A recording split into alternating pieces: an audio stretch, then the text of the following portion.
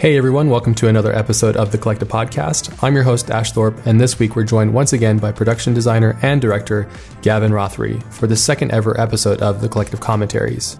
We had a really positive response from listeners after releasing the first episode of The Collective Commentaries for Alien, so we figured James Cameron's Aliens would be the next best choice. For those of you who want to watch the film in sync with our commentary, we have the exact start time in the show notes. And if you can't get your hands on the copy of the movie, there are still a ton of great tidbits in our conversation for you to enjoy. So sit back, grab some popcorn, and get ready to watch Aliens with us.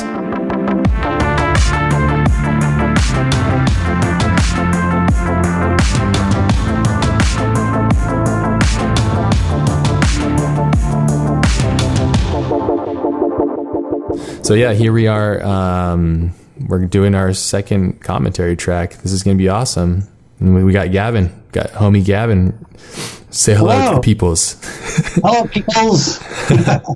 I had a chance to actually meet up with Gavin when I was out in London. And it was just really awesome. And we're both just so nerdy about this stuff, as you guys know. This is what we kind of focus our lives around. So, and the talk there's been a lot of requests for these commentaries. Has been a huge success actually from people that they love hearing these things and just kind of hearing our own standpoint and vision and thoughts about these things. So we're back again, and we figured, we have a couple other films we really want to do, but we might just keep doing Alien franchise films until we're done, there's like 400 of them. So, but next on the roster is one of Gavin's favorite films of all time. So what's so special about Aliens to you? Well, Aliens came out in 1986, right? And I was 13 at that point. And so I was a young lad who grew up in Yorkshire. Not much going on up there, obviously, way before the internet and everything. And all I really had to sort of entertain me and my kind of burgeoning sort of love of science fiction was occasional cinema trips, comics, mainly 2000 AD, and my dad and granddad's paperback collection.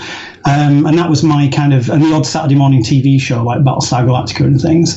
And that was my, that was my sort of sci-fi childhood, which is probably one of the reasons why I got into drawing, actually, because there wasn't that much for me to consume. So, I used to sort of make my own stuff up. But Aliens came along at exactly the right time for me. Like I was like 13, I think, when it was in the cinema.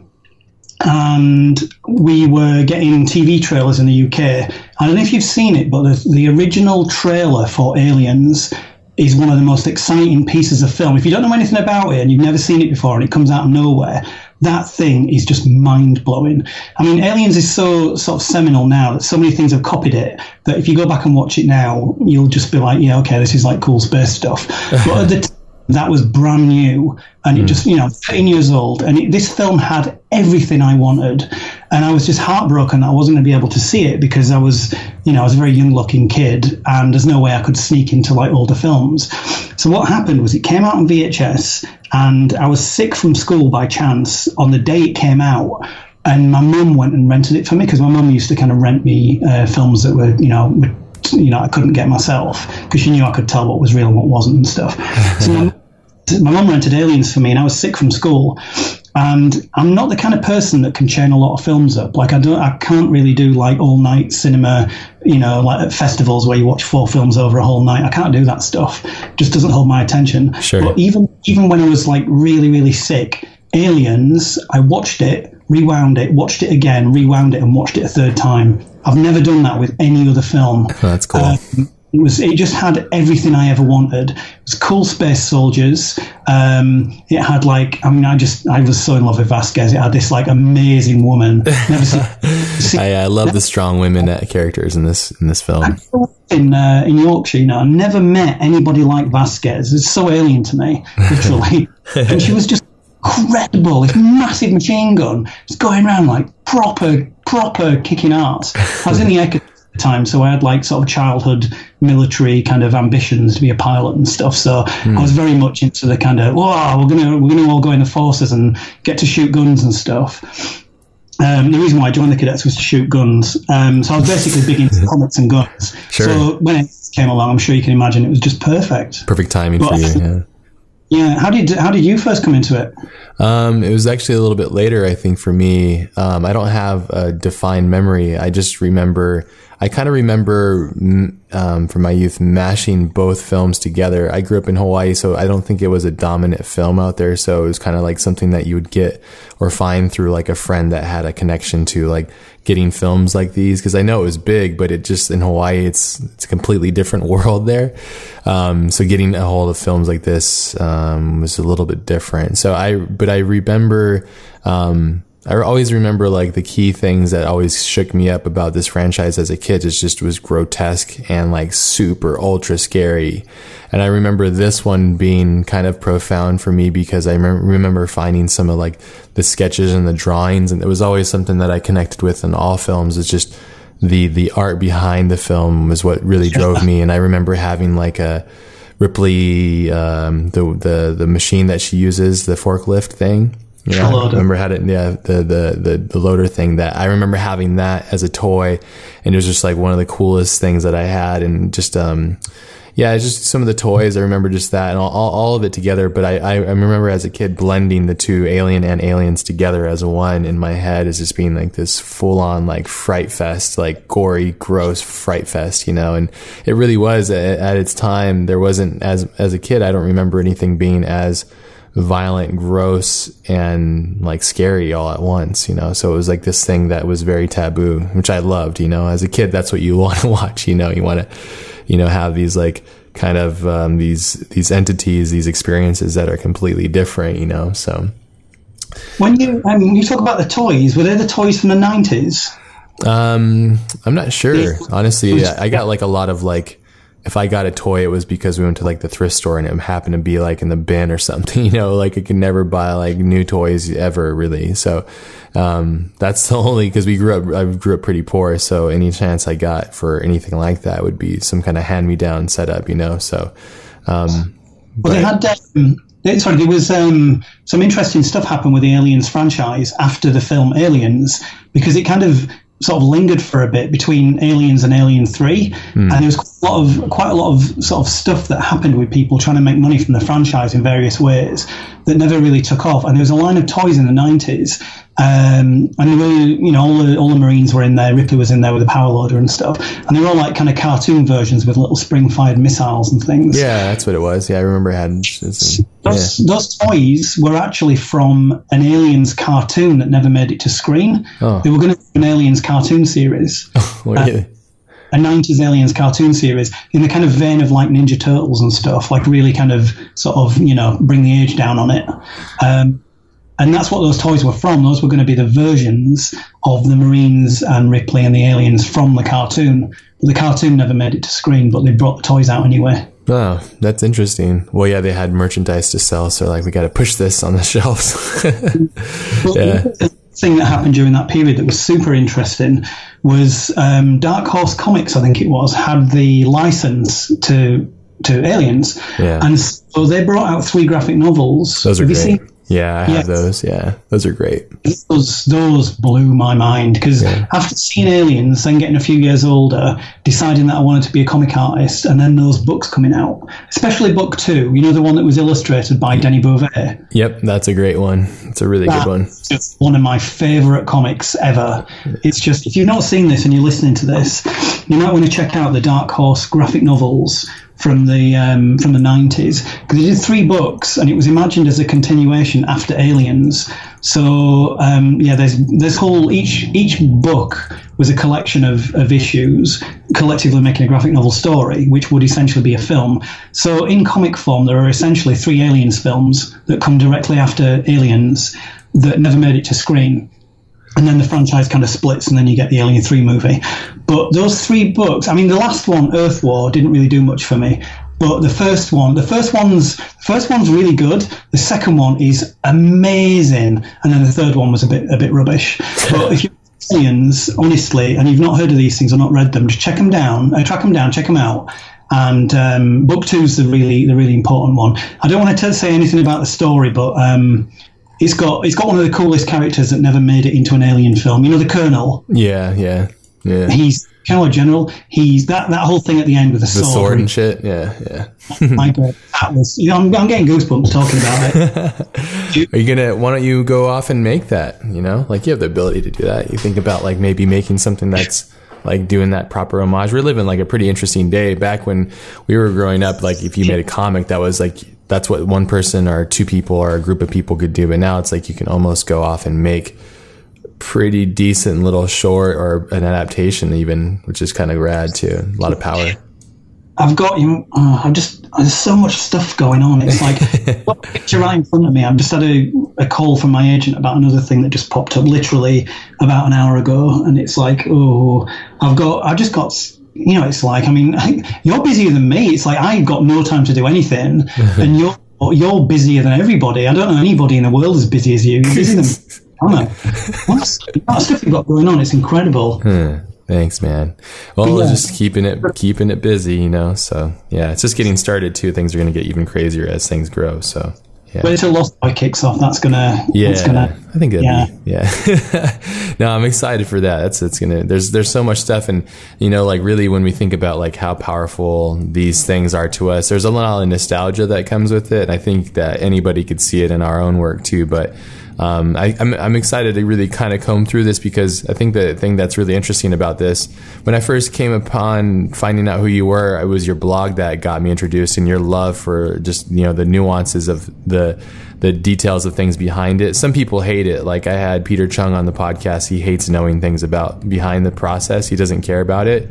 But like for you, I think that it's for me, and for me, I love it too. It's a part of the process too. It's like I love seeing the things behind it. You know, it ruins the magic, that's for sure. It demystifies the magic itself. But some people want to be, you know, magicians, and some people want to just, you know, be wowed. I think, and so there you go. Some people want to be magicians, and some people want to watch magic.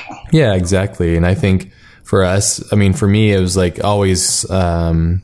Like those Imagine effects or those books that would show like the process behind Cinefex. Yeah. Those are great books. You know, those were like, that was a resource, but now we have like blogs and stuff. And so I'm excited to really dig into this. I think there's a lot of really interesting things. I know there's a ton that you must know about this. So it's probably going to be a lot of me going like, wow, that's interesting. And a lot more of you explaining the film to me. So, but I've watched it as we talked about. Once we decided to do this, after I left London, came home, and actually on the way home, I actually had the film on my phone and my iPod, which is our iPad, which is what I watched a lot of my films on. And I've watched it maybe 7 times since then.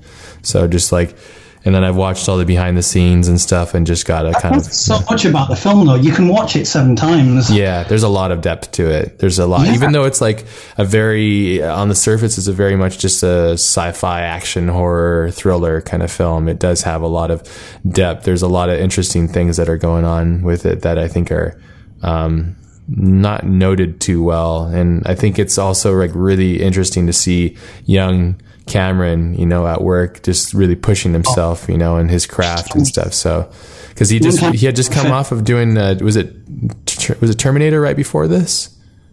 I'll have to look that up. I think he didn't he? Because I know that they had to really persuade him to do it because he was so sort of, you know, he was so kind of in awe of what Ridley Scott had done that originally he didn't want to touch it. Yeah, how the hell do you follow that act? You know, it's like, damn.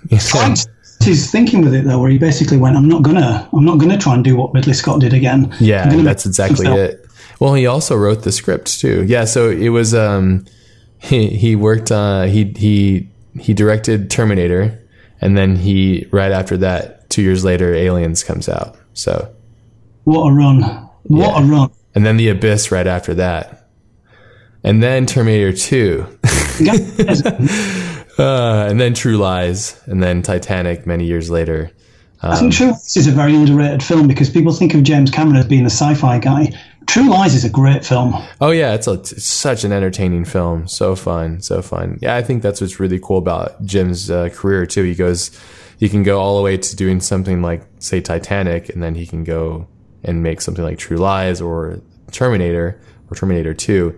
And now he's in, you know, Avatar land for the next until 2023, I think he's in Avatar land, doing like all 5 episodes, or 2 through 5 are are going on. So, which is crazy. It's so crazy. Yeah. But only like he's like one of those guys that can just push the box office numbers like nobody else, you know, which is crazy. Yeah, there must be so many people out there that are just so sick of every time he brings a film out. I think it's great. Go for it, man. Like, yeah, successful. If you're successful, man, I love that. I love seeing successful people out there doing their thing. So I think the thing is about James, there's something about him, like you mentioned to me, actually. You put me onto this and I watched it. I just want to sort of mention it back because people listening might want to watch it. Do you remember you recommended I watch the Steven Soderbergh Solaris remake with the commentary? Yes, that's great. That commentary is really good. Yeah. Yeah, it's James Cameron and Steven Soderbergh are obviously very good friends. Did James Cameron, was he a producer or something on it? He was an executive producer on Solaris. Yeah. Go ahead. I'll let you tell because I think it's a great story. Yeah. It's just a really cool thing. I mean, Solaris is just one of those classics, but personally, I think that the remake of Solaris is hugely underrated. I thought it was I love that film. Yeah, I really loved it. Yeah. Very, very worthy remake. And George Clooney is like pushes that. He pushes hard, man. And Cliff Martinez score and everything. And it's great. Everything in it's great. The visual effects are just perfect. Yeah. It's nice and subtle. I think even Jim had I'm sure he had a hand in the effects as well too. So yeah. If you have to, I think, if you were close to a project like that. But yeah, the commentary of the two of them talking is just wonderful because it gives you a completely different sort of side to James Cameron because he talks in the project about not sort of chipping in on things because it was Steven Soderbergh's film. Yeah. And obviously it's something that he could very easily just come in and do himself because, the material in the film, especially, if he's an exec producer on it, he obviously knows the material really well. But the way that he talks about loving what Steven Soderbergh did with it and just kind of stepping back and letting him do his thing just to be thrilled at what knowing that he was going to do something cool and not knowing what it was. It was a really sort of sweet side to James Cameron that I'd never seen before. Yeah. Because when you think of directors, and usually when you see them in interviews and stuff, they tend to be quite authoritative and quite kind of like didactic in the way that they talk because, when you're working on a project, you have to own the material. And there's a certain, especially when you're working on a project like one of your films, you know everything about it and ultimately you're the boss. And the main part of your job is just answering other people's questions when you're in production. Yeah. Because you have to brief everybody and pull a team together to get what's in your head out. And so they tend to be quite, quite didactic when they talk. And there's lots of, they just tend to come across as being a certain way in interviews. And just seeing this completely other side of James Cameron was really nice because he was just very cool. Do you know what I mean? Yeah, absolutely. Yeah. Very cool guy. Yeah, super nice. And like, I love the idea of just how like you think of Jim as just this powerhouse and just how like enamored he was with how Soderbergh just approaches things. And it's kind of interesting hearing that because I love that because it just makes him so human and makes me realize like just how much he loves to learn and how much respect he has for other creatives at that level. I think Soderbergh is one of those like masters that just kind of bash through. And I think he's also very underrated because the irony of that film even too is like he did so much on that film. I believe he shot it. He directed it. I think he helped with like the writing. He also like did help with the edit, and it was like the union wouldn't let him use his name on multiple things, so he had to use like his dad's name. Use his dad's name for things. So, yeah. I love it. Yeah. So he's kind of like an Anthony Scott Burns in a sense, where he's just like a jack of all trades and managed to do so many things at once and stuff, which is really cool. And you can see if you're a questionable fan of Jim Cameron, or if you are a fan of him, you should definitely listen to the commentary for Solaris, because it's just really, really good. And it's a great way to see like another side of things. And again, I love these little gems because this is a film that's completely underrated, I believe. And I think it's one of those films that will eventually kind of resurface and emerge later on. So it's just really cool. Yeah. So much cool stuff. Yeah. Cool stuff everywhere. Yeah, cool stuff everywhere. Okay, let's start this. We ready to go? And jump in? Yeah. Awesome. There's so much we can talk about, but I'd rather us get into the film and really get into like, discussing the nuances of everything. And for all you Aliens fans out there, you're in for a treat. This is going to be a lot of fun. So what we're going to do is we're watching, if you're on the podcast website or anywhere like SoundCloud or, I believe even on iTunes, if you're listening to anywhere of those spots, we are listening to Aliens Director's Cut. It's the 1986 version. The running time on this film is like 2 hours and 34 minutes. That's how you'll for sure know which one we're watching. Just so you know, we're going to start up and we're going to do a countdown. Gavin, you ready? I'm ready. Okay, we're going back from the start. So we're counting down from 5. So 5, 4, 3, 2, 1. All right. Hopefully we're synced up. Awesome. So we got that epic old school 20th century Fox. I love the shake and the hand painted sign and everything. Yeah. And the mats too. Like, see the mats on the side and stuff.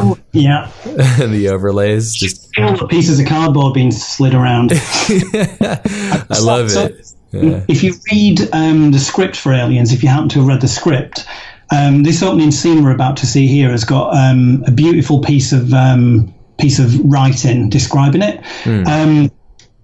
Probably a lot of you watching this have got ambitions to write scripts, write films. I know that Ash does. I do myself. Yeah. When we get into the sorry, I forgot about this little bit through the slits. I drew this so many times. Yeah. It's at school. It's so iconic too. It's a great title. The bit in the script when we first see the Narcissus shuttle in a moment floating through space, it's like the opening paragraph.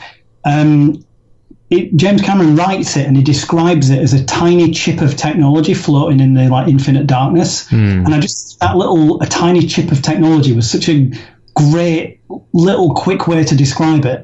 Yeah, that's awesome. Yeah, I love writing. Jim's a good writer, man. He's a very great one. He's on a whole nother level. I love the space debris too. Like, there's no such thing to painting, but I love it though. It's so old school sci-fi. Stan Winston, a little shout out to Stan Winston there. Yeah, the legendary Stan Winston. Yeah, that title is great though. I really love that title. It's beautiful and simple and kind of. He has those big solid, like he did a great job with Terminator even too, you know, just like introducing it right. I think it's good branding, smart design, good branding. Yeah. I remember this Narcissus shuttle here.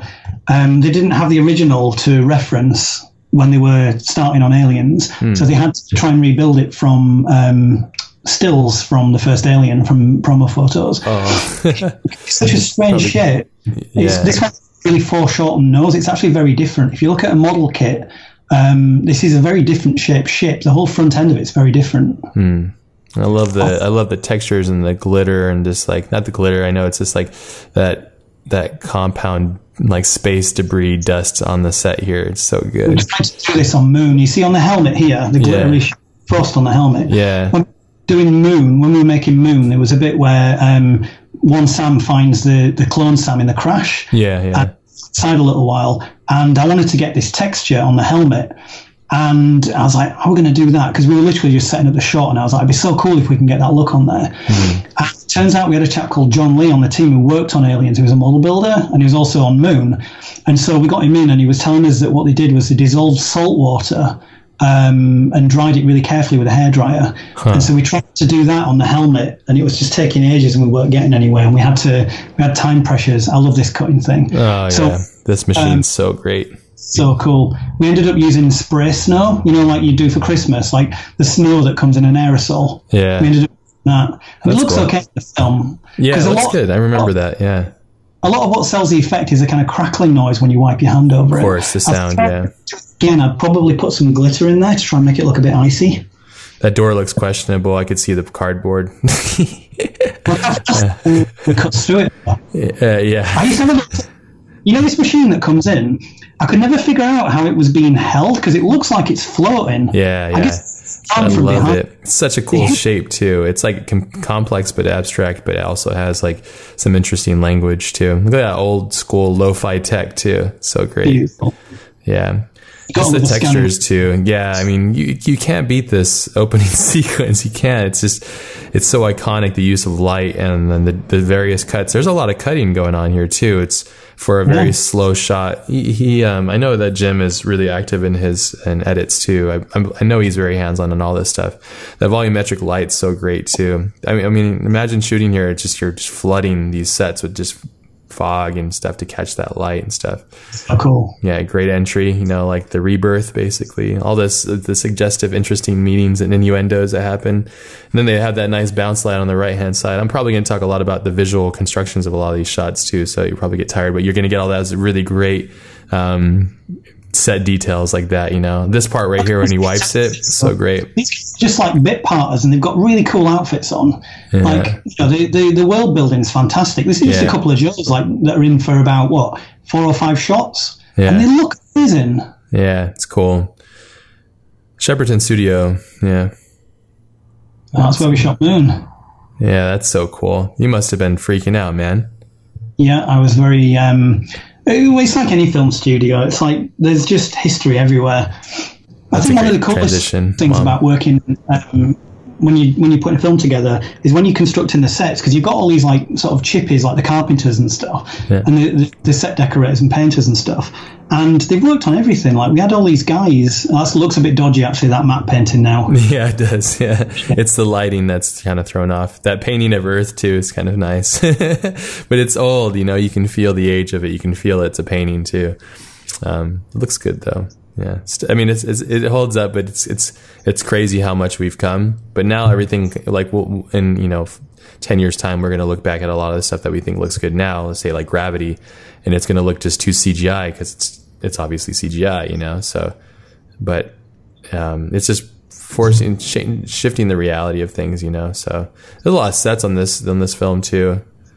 There's some beautiful little bits of world building in here, like weird bits of work, like just dead subtle things. Look at Paul Reiser's collar on his suit. It's like the top that's true. Yeah, collar's pulled up. I only noticed that the other day when I was rewatching this to talk with you about it now.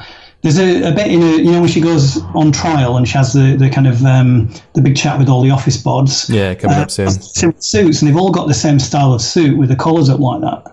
It's just a really nice little bit cool. of world building. It's like reality altered, like subtle reality altercations. It's cool. It's a nice looking cut too. I didn't even realize it before. I was looking at his acting too, so he went off to do Mad About You and all that stuff. That's how he got kind of big, right? That show, Mad About You. I know he's a big actor, Paul Reiser. He's been in a lot of TV shows and stuff that are really famous, but I never saw any of that stuff, and I always know him as Carter Burke. He plays a really great douchebag. So, he does, a sleepy corporate. He really does. He's great. He just looks like someone that just wants money. Like, all he's interested in is money. Yeah, which is good. I think that's one thing I think that Jim did a really great job with on the characters in this story. You have everybody playing their role with logic that matches their intentions, and I think that's a real key thing that I feel is when films really drop, they break, their logic of the character breaks. That cat does a great job, man. That was an Alsatian that they brought an Alsatian in to get that reaction off the cat. They scared it with a big dog. Oh yeah, imagine. I mean, you have to. That's the only way you get the performance out of the cat. Yeah, here it goes. I got to say, I always thought her stomach looked a little bit rubbery on this, even when I first saw it. Yeah. It's obviously a big rubber tummy she's got going on here. Yeah. Oh, slow-mo. She does such good. She makes good noises. Like when I was thinking about this as well the other day when I was rewatching it. She's great at shouting. Yeah, she's a great actress. Yeah. Yeah. Some actors just can't shout though. Or when you shout, you just don't buy it. That's a bit rubbery. It's cut off that quick. It's still gross though, and I think that when as a kid, when you see that, you're like, "What the hell?" I think I would like to have seen that just explode. I think and just cut off quickly. Oh, you've seen it where it rips the skin?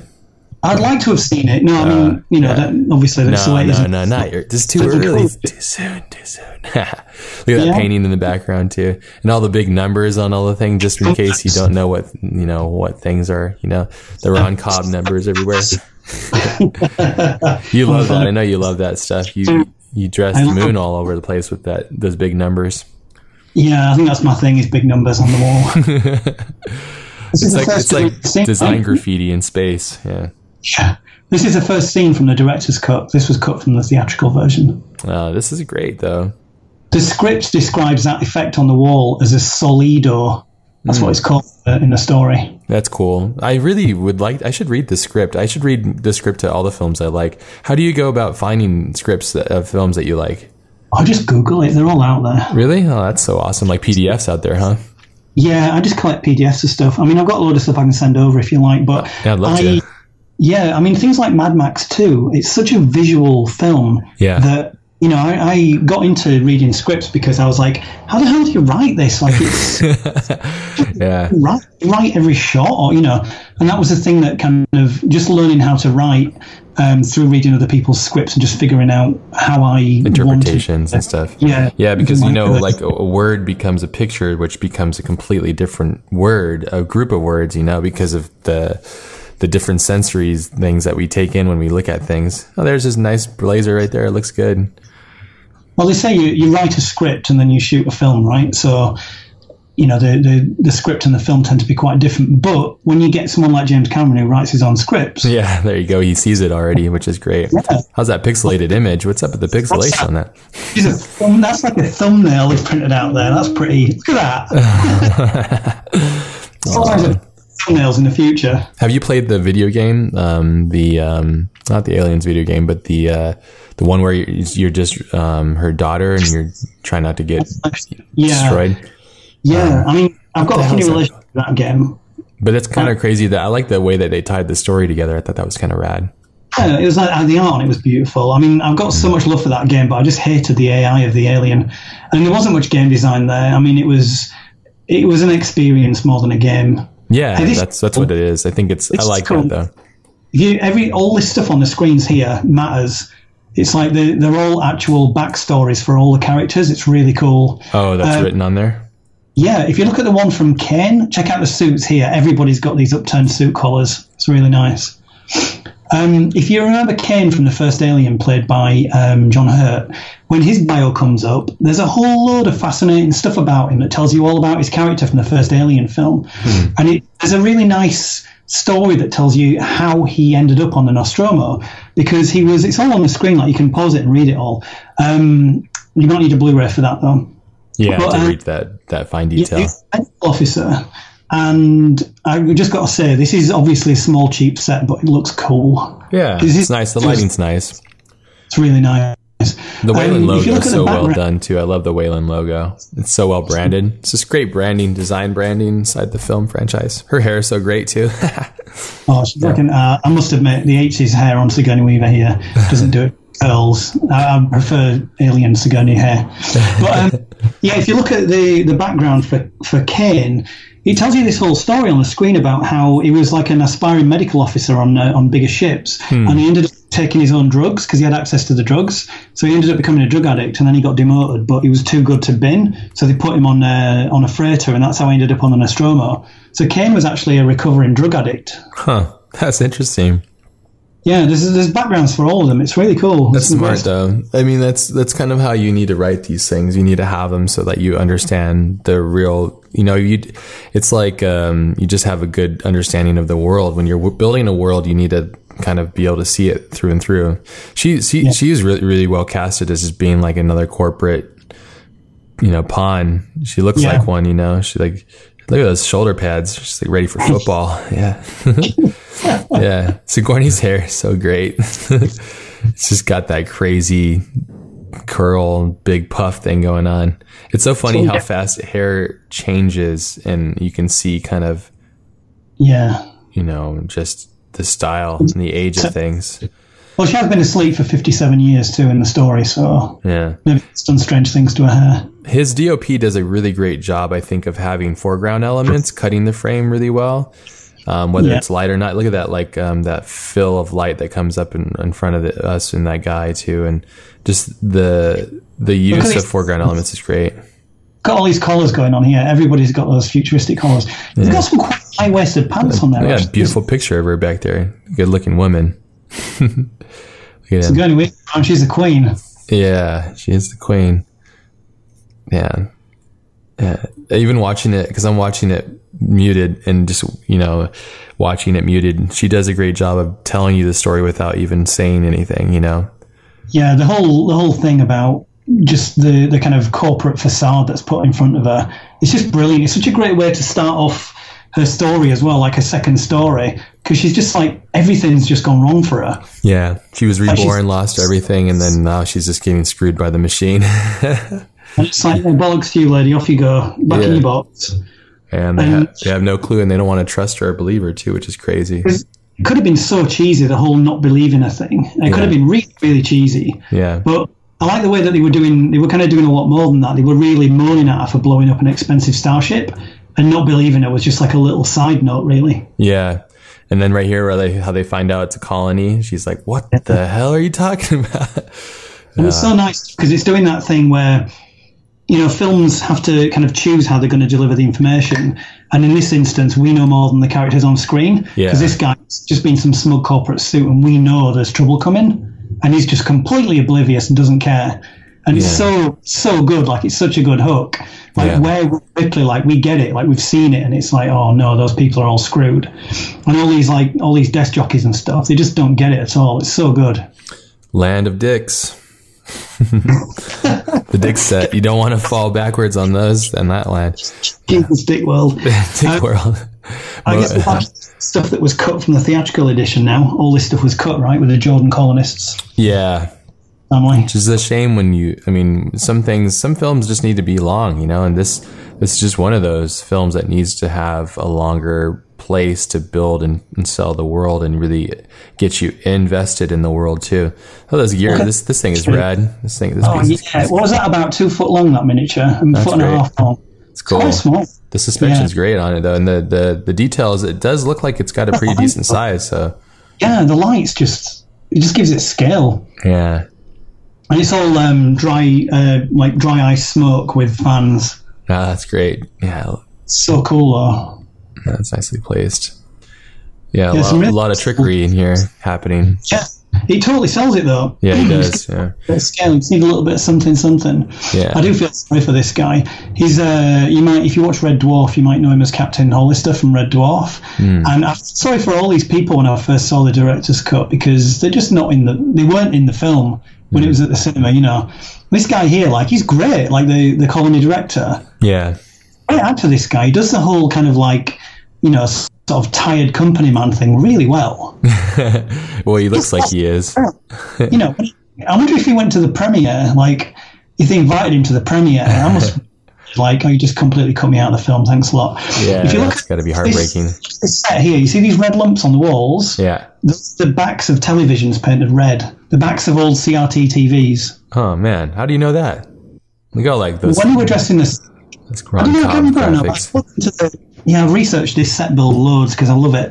But they found a company that did injection molding for televisions, and they got all the scraps and all the ones from the skips. Yeah. And they just went with a couple of trucks and came back with like hundreds and hundreds of plastic TV backs, old CRT TV backs. And they just on the walls and painted them red. There's a really hark back to James Cameron's days at working with Roger Corman as well. That's awesome. Yeah, he did Piranha or something, right? Way back then. Well, before that, he did things like Galaxy of Terror. Yeah, and he did like special effects and all that kind of stuff, right? That's what kind of got him. Yeah. It looks like a miniature there. It didn't have the weight, but it still looks good, though. They did a good job on it. Look at that colonist hair. Yeah. The future is... To look at, the whole thing you were saying about how you're kind of influenced by things and how everyone's got their own journey. Yeah. If you look at some of the work that James Cameron did when he was at Roger Corman's place, he did a film called Galaxy of Terror. And if you watch that, you can see so much of Aliens in Galaxy of Terror. There's it's about a ship that crash lands on a spooky, weird planet, and a bunch of the crew basically going to this weird alien pyramid and have a bunch of weird stuff happen to them with creatures. But they've got backpacks with lights over the shoulders and all sorts of stuff. It's really aliens. And the ship at the beginning has got corridors in it which look very similar to the colony corridor that we just saw, with red painted. Although when they were doing Forbidden Planet, Galaxy of Terror, they were using McDonald's fast food cartons on the walls, and then for it, they graduated to television cases. So full same time. Changing budget. Made it. They got the derelict ship. There we go. And that's I think they built the first half of this thing. Yeah, I was going to say they must have built it half, because he would have shown the whole thing if he had it. So those doors and everything. Yeah. You just feel the set building of it. Like set build props, they have that feel of the refined edge. All the edges are somewhat soft because they're not using the actual material. So everything kind of has like a soft edge, That's what I thought was quite interesting about like, Oblivion, I believe it was, where they built that bubble ship, the helicopter thing, but they built like the real thing. That's what man, that thing looked crazy. The prop looked insane. Beautiful prop. But you couldn't do that in this film. You have just so much going on. If you wanted to keep the budget the way that they needed to keep it. Look at this set alone. Just think about the amount of hours you had to put in just to have this one entry point, with all the Giger stuff everywhere and hoses and stuff. I love the entry points too. If you look back at like the intro to the film, and you have like the eye in Aliens, I believe it's the one that opens up into like that mouth, but then you have like when Sigourney gets rescued, they open up the door and it looks like the same thing and it's placed in the same spot, and they just entered another, like they're, it's very, vaginal. But it's all about the dicks and the body part. Yeah. Well, there's a lot of innuendos and subtleties and things, and it's very, this is great. This scene right here, this shot. I love it too. It's a cool thing about this film too. It catches you, well, at least it tries to catch you off guard, which is what you need to do. You need to have like a moment of rest, and then you need to have, you need to grab your audience and shake them up right when they get comfortable. I got to say that scream does annoy me a little bit. Always when she finishes that scream. Yeah, well, she doesn't. She's not pulling it off. Her acting isn't. Yeah, but yeah, it's a nice. You're going from chaos to normalcy to simplicity, back and forth, cutting between the two, and you're finding different roles and who's doing what, when, where. I love this. The rubbish on the floor. Yeah, the rubbish on the floor is great. Because it's not. Yeah. The cast in this film's so good. Gorman, he's wonderful. Yeah, he's everybody in great. this film's wonderful, but he plays it just perfect. Yeah, he's great. And there's that some Ron Cobb stuff on the side there on the right hand of the screen. There's like little buttons and stuff. I'm sure it is, huh? Yeah, it will be. Yeah. Quite the designer. Sets he built in this film, actually, just like the corridor and the apartment and stuff. It's crazy. There's a lot of little quick sets that they put together for this. And they all look good. Like they have their own little spot and their presence, and like look at the low ceiling and just how it feels like a bathroom on an airplane. Basically, it's super condensed. Yeah. Artificial lighting, all that stuff. No windows. She's a bit of a pig, isn't she? Look how messy her house is. Yeah, she needs to chill out with that Sigourney crazy pig. Stop, Sigourney. We all love you. Don't be a pig. Yeah.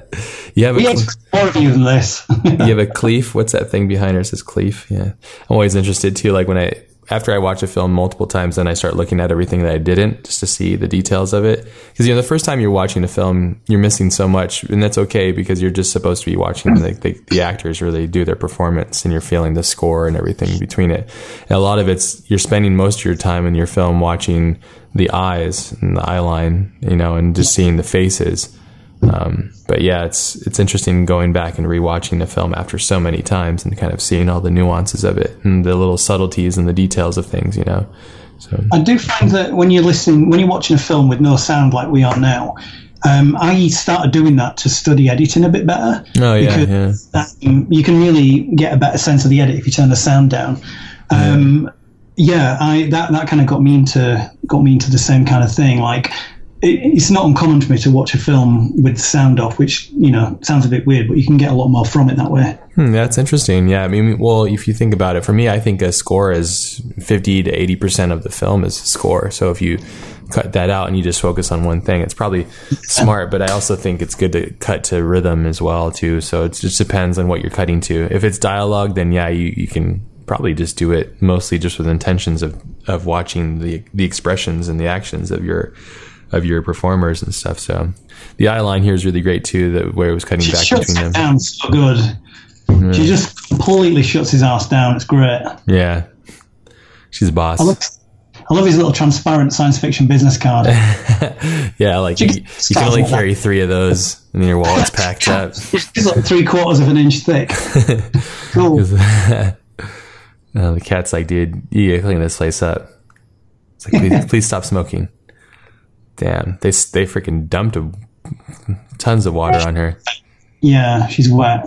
And the use of light too, the light up top, pushing all the lines across her face, creating discomfort and stuff. I mean, there's so many of these things that you don't notice until you understand why it's working and how it's working. But just that alone, it's just it's like turning her into an alien with the light, It's just putting her in a cage stuff. as well. Yeah, exactly. Putting her in a cage. All these suggestive, interesting things that really drive the ideas home. I love this whole shot in the mirror. It's just really pretty. Yeah, gotta love those mirror shots. So hard. This could be quite shit, this shot. But it's just full. This is, this is just how good Sigourney Weaver is. Oh, I do love this little science fiction. That machine's great. Yeah, very cool. The little knobs and everything. I just love the way that she just rips the card out when she's done talking. Yeah, treats it normally. She's just so good with all of this stuff. I always imagine he's got some prostitute in the room with him. Yeah. I think he's like, can you see any drugs or hookers behind me? I wonder if they rubbed on her face. She's just Vaselined up or something.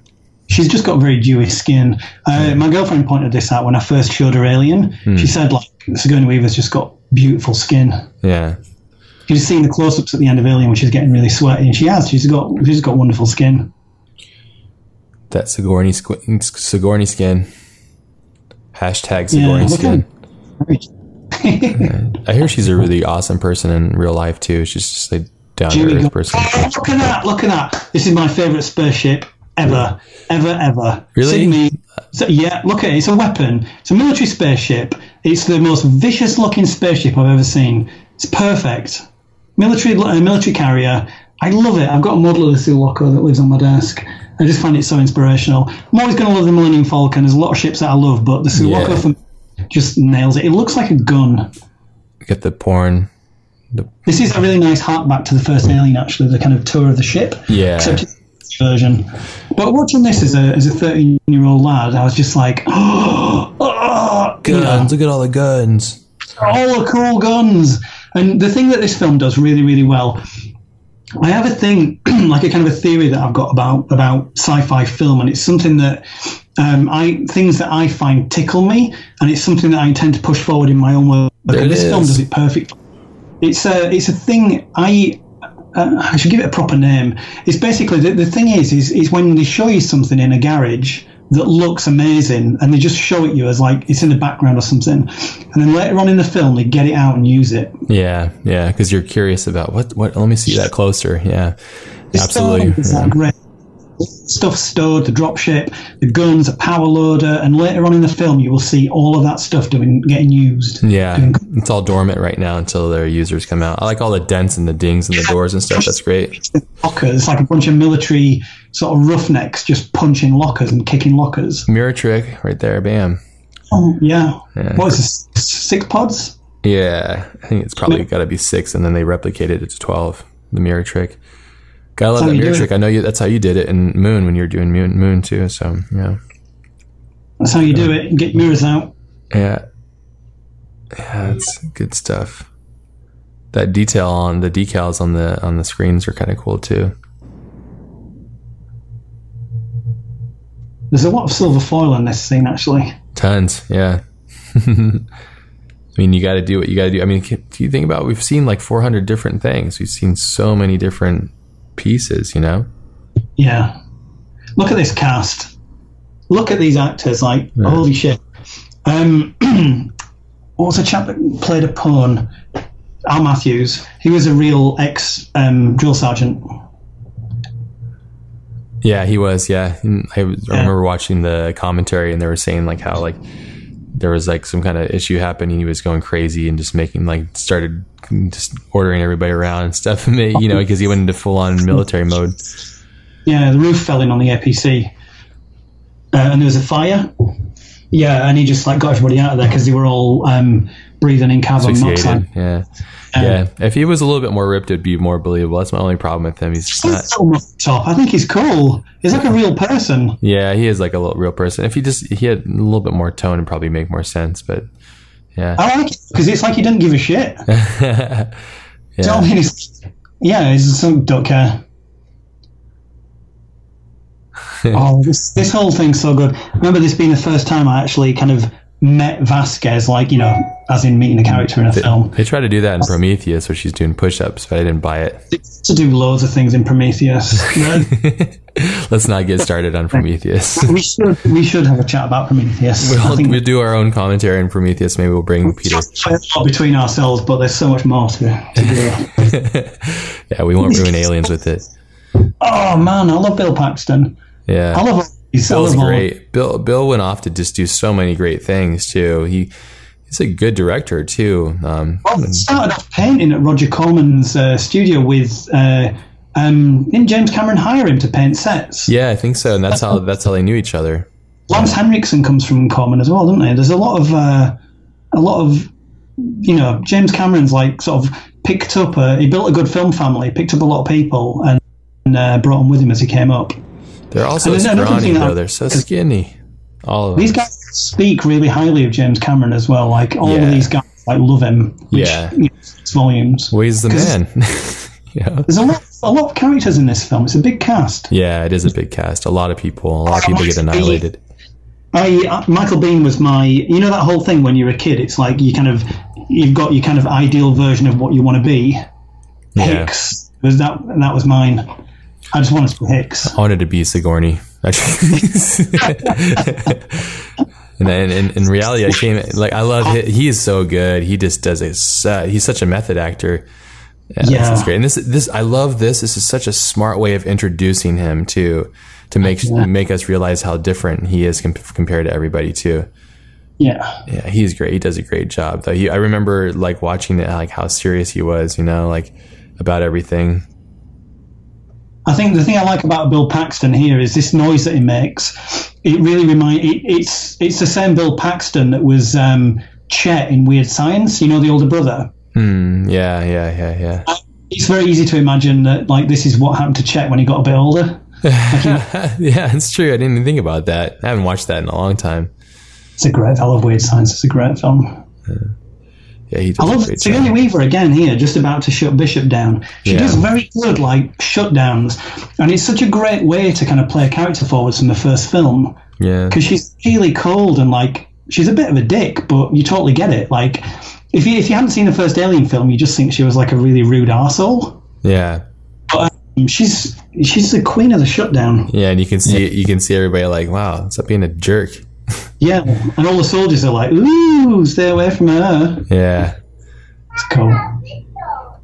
Did you hear that? That's baby Sigourney.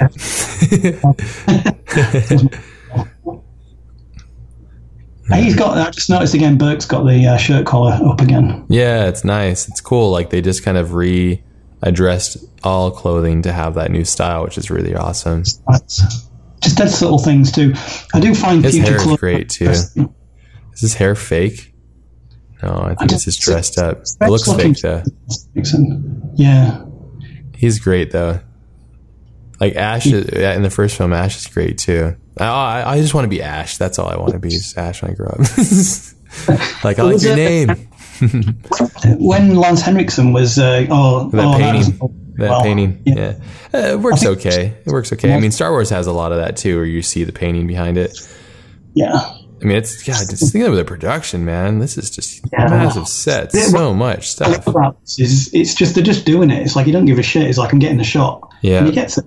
Yeah. I think there was a really cool thing about Lance Henriksen when he was talking to James Cameron about the Bishop character, and when he went in for his audition, he had some special contact lenses made. Yeah, I remember that. Yeah, with like the slit. They were like it's like he had four eyes on his, like two much corneas on each eyeball. It's really weird. There's some production pictures of those around on the internet. Yeah, I don't think that. I think it's smart to keep him as human as possible. I think that's the beauty of him. He's supposed to be he's supposed to blend in. All the floating chains are great too. I think that's a great element too. That just kind of breaks up the space. It's a smart move on their behalf, and the props and the camera peeps or whoever made that call. Just having them kind of pull on him, hold him, and use them to cut the space is really good too visually. Well, they just look so cocky as well. They're just like a bunch of rock apes, and they're just like, yeah, whose ass do we have to kick? Yeah. And just up so well, and then they just get absolutely mullered. As soon as they get in the first contact, they just get their asses ripped out. It's so good. There's some really nice backstory stuff with these characters too, that the actors were given license by James Cameron to make up their own characters. And so Vasquez was a gang member. She was a Blood. Oh, yeah. That's why the headband on. She's a Blood. And she's done time in prison for killing people in gang-related violence. And her and Drake, as the smart gunners, they both came from prison because it's like a really shit job being a smart gunner. And they were both offered a way out of prison by joining the military. That's cool. So they're not the same as the other soldiers. They're actually in a different part of the military where they're conscripted from prisons. It's kind of like Kawajiri's Cyber City 808. You ever watch that? I love that. Cyber City Oedo. That's the same kind of concept where like you're in prison, but you can cut down your years if you go and like join the police on like special op force things where like it's just a real shit job, but you're most likely going to die. Yeah. Cyber City Oedo is so fun. It's so crazy. It's so old, but it's so good. It's just full of gems all over the place. It's classic. You watch your shit. I love that. I love how they just make fun of him too. They don't believe in him, and he doesn't believe in himself too. They see right through his bullshit, you know. And they're kind of just like this ragtag group of misfits, you know, which I think is interesting too.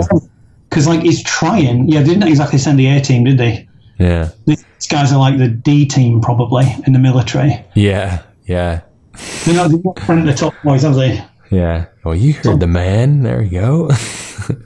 Al Matthews, just fantastic. Get over here. And I love that shot of him too. Just, you know, we're subordinate to him. We're looking up, and the lighting, how the lighting goes up at him too.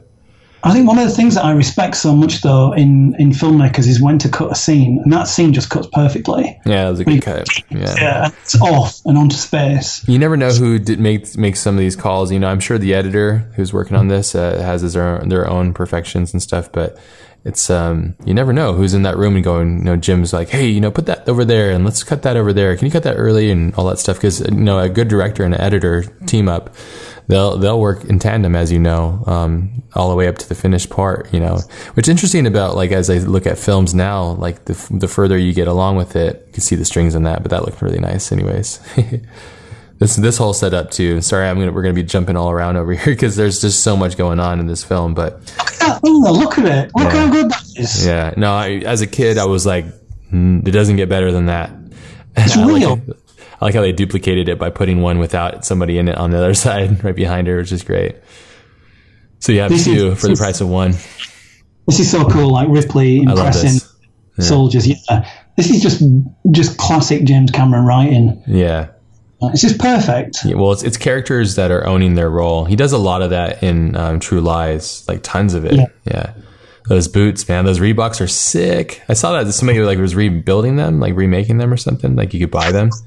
They brought them out. They did piss quite a lot of people off though, because I think they only did them in larger sizes. You know, thinking that blokes were going to buy them when they're actually girls' trainers. Yeah, and a lot of girls wanting them. But I think the smallest size they did them in was an 8 or a 7, and a lot of girls take smaller shoe sizes than that.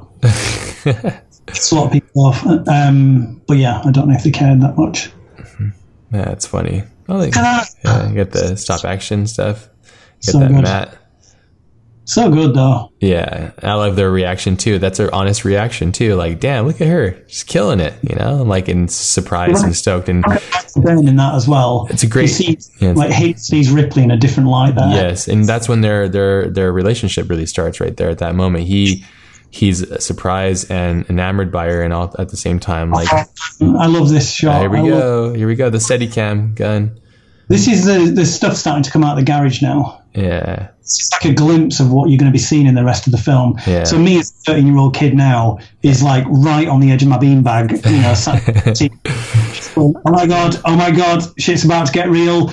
Yeah. They're all getting APC, they've all got the guns, holy shit, what's going to happen? Your excitement's great, I love it. We're still quite early in the film, like what are we, like 38 minutes in, so we've still got, by my count now, an hour and 55 minutes to go. Yep. And they're just in all the toys out of the garage and they're about to get into the shit. Yeah. We say exactly how to build this stuff up in a way that is just exciting. That airplane like, what's that thing called? Those things that pull the airplane into. Yeah, it's a big 38-ton tug from an airport. I think it's sick. Around that was a real smart use of that thing too for this. Yeah, I love all of that. It's just the kit.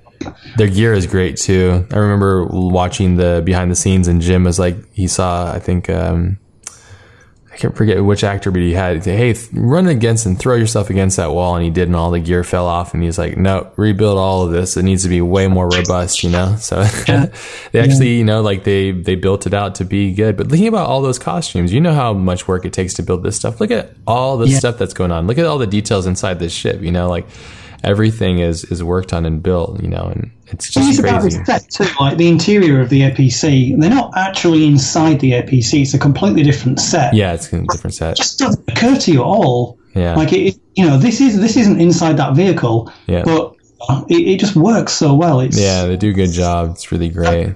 All the attention to just the textures and details and how everything just feels so lived in and stuff. The shape of that ship is just the best too, man. I love it. Just the hard angles and the bruteness of it. It's just, yeah, it doesn't get cooler than that, really. I mean, you got the Batmobile, but then you got this, you know, it's like, it's cooler than the Batmobile. Pretty close, yeah. The Aliens APC for me is probably the coolest science fiction vehicle it's the coolest vehicle I've ever seen in a film. I like the Scrambler from Kaneda's Bike is one of my favorites. Who's what? Kaneda's Bike. From Kaneda's Bike. Yeah, but that's not film. I guess that's animation, but still. Here's a film. It counts. Yeah. But yeah, the APC is. You can have Kaneda's Bike. I love the APC. We're going around an industrial estate for the weekend.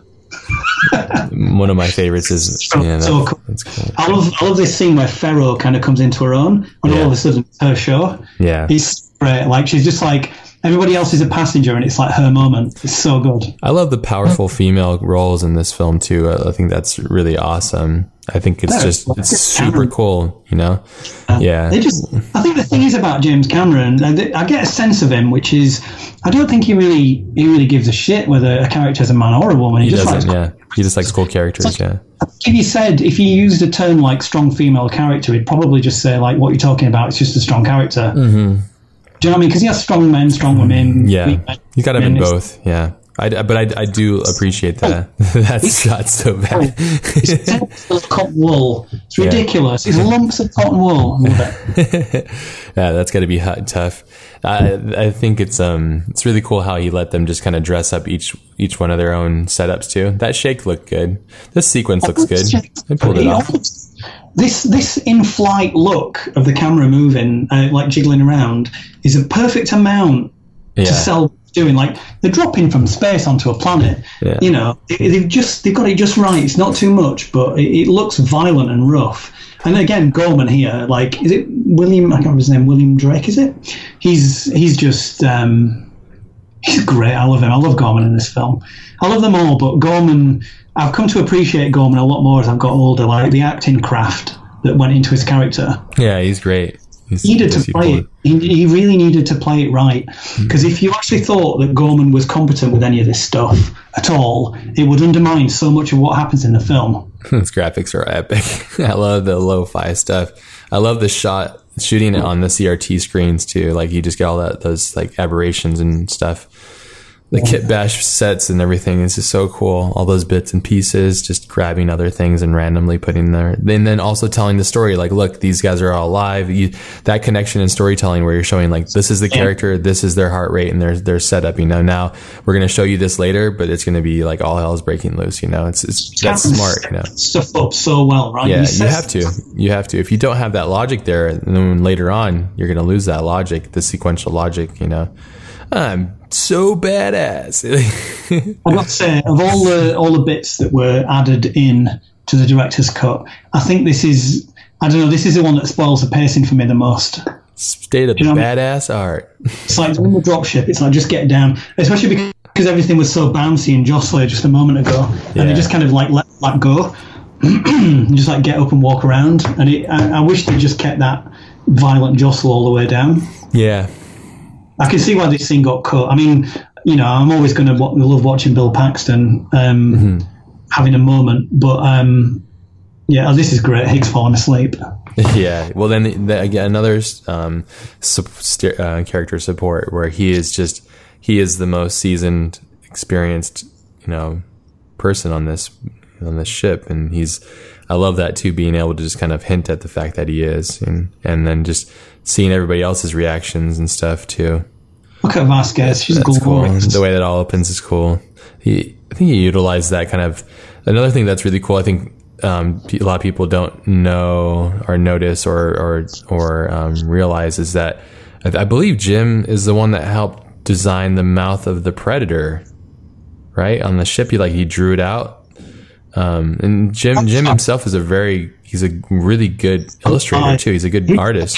Didn't he? Yeah. I mean, that is such a great addition to the Giga canon of the creature lore in this film. Yeah. Dude, that's great. Yeah, all this stuff's just wonderful. These were all large-scale miniatures, weren't they, shot in a studio? So that building you're looking at there on the monitor is probably about 2 feet across. It's smart to use the CRT to diffuse the detail and stuff too. Yeah. The camera moves are just too shaky though. It's all about weight, and when you move your camera like that, you feel like a camera, like you're moving like a camera. That delayed exposure is cool though, the way the lights are being pulled. Yeah. That's rad. You did a lot of the setup for this with a VHS video camera. Yeah, it's cool. I mean, that's kind of how Wrigley did it too. Well, this is before animatics. So what he did, he made a lot of model miniatures, like really rough things out of cardboard and remote control cars, and just kind of got somebody to drive them around and followed them around with a video camera to work all these shots. There's some great footage of it on the Blu-rays, actually. Wow, guys. The Trilogy Blu-ray is a gold standard, I think. Yeah, we were talking about that before we did this, like which ones we have. Yeah, I have. I believe I have that. Yeah, I should have that. I have so much stuff from this. Look at this! franchise. I love this. This is like 13-year-old me now, just sat there with a massive space boner, just going, God, what is going to happen now? This set's crazy. It's got everything. Yeah, it's huge. I mean, I can definitely feel your muse from your film through this. That's for sure. That's like goggles, rain, characters, guns. check. School when this was going on, right? And I mean, I used to be a comic artist, and I went through illustration. I've got a degree in illustration, and right up until 1996, I was all set to be a comic artist. Then, I got into computer games, kind of by accident. But I've got so much old artwork of me, like comics that I used to draw. And the big things that inspired me were Aliens, RoboCop, and Predator. And so all of my comics that I used to draw are all basically mashups of Aliens, RoboCop, and Predator.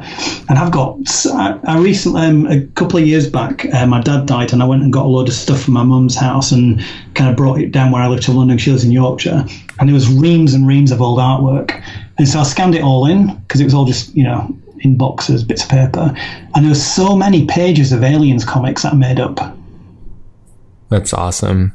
That's a big muse, Imagine your life without this, That'd be... I would be completely different without this film. Look at this. It's so cool. Yeah. That set's crazy. And all the water they have to... I mean, imagine the smell of that thing after this. It stinks. It's rotten. Yeah. It's where you get your texture from, though. I mean, when I was doing the short film, The Last Man, we were only shooting for 4 days on location, but we had practical rain the whole time, and my actor, Rich Glover, was soaking wet for the whole 4 days, freezing cold, really windy, London in the autumn. And you need to do it to get a look. Yeah. Everyone's got shit time, but if your actors are into it, they'll love it. As long as you make them on screen, they'll let you do anything. Yeah. If it's looking good, it'll work out. It's like, this is just a momentary thing too. This film, I feel, is very... they're using light really great, but it's a much brighter film than Alien itself. It's much brighter.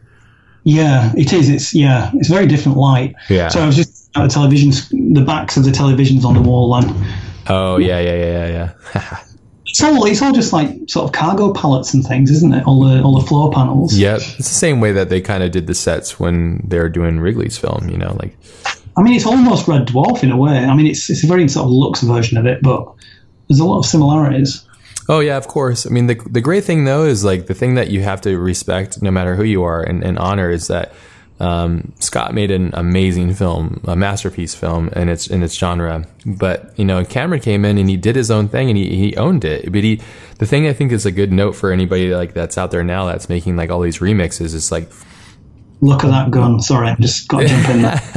That gun. Look at that woman wielding that gun. Super awesome. Holy shit. Yeah. She's the second best. unit too. I love the second unit catching all those extra shots, you know, while Jim's working that's like, there's got to be the second unit catching that stuff, you know. Look at these shots though. They're so urgent. Like they're so visceral.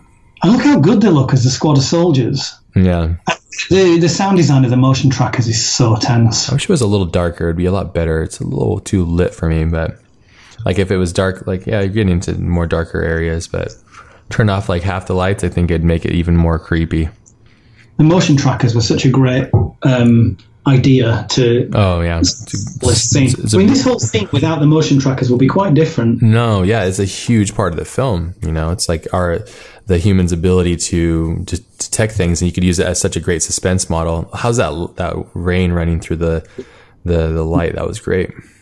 The whole adios on the gun and everything, though, it's just. God, I love Vasquez so much, you know. She's probably one of my favourite characters ever. I'm always going to love Ripley, but Vasquez is she's just cool.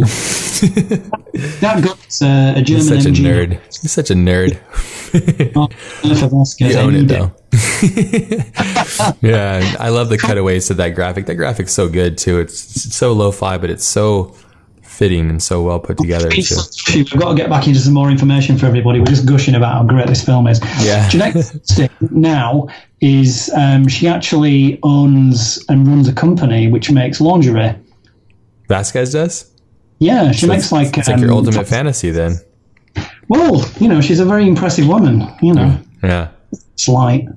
Yeah, I do find it interesting that what everybody's kind of gone on to do. I always thought that donut looked disgusting. Yeah. It's all bloated and just drunk on water. Yeah.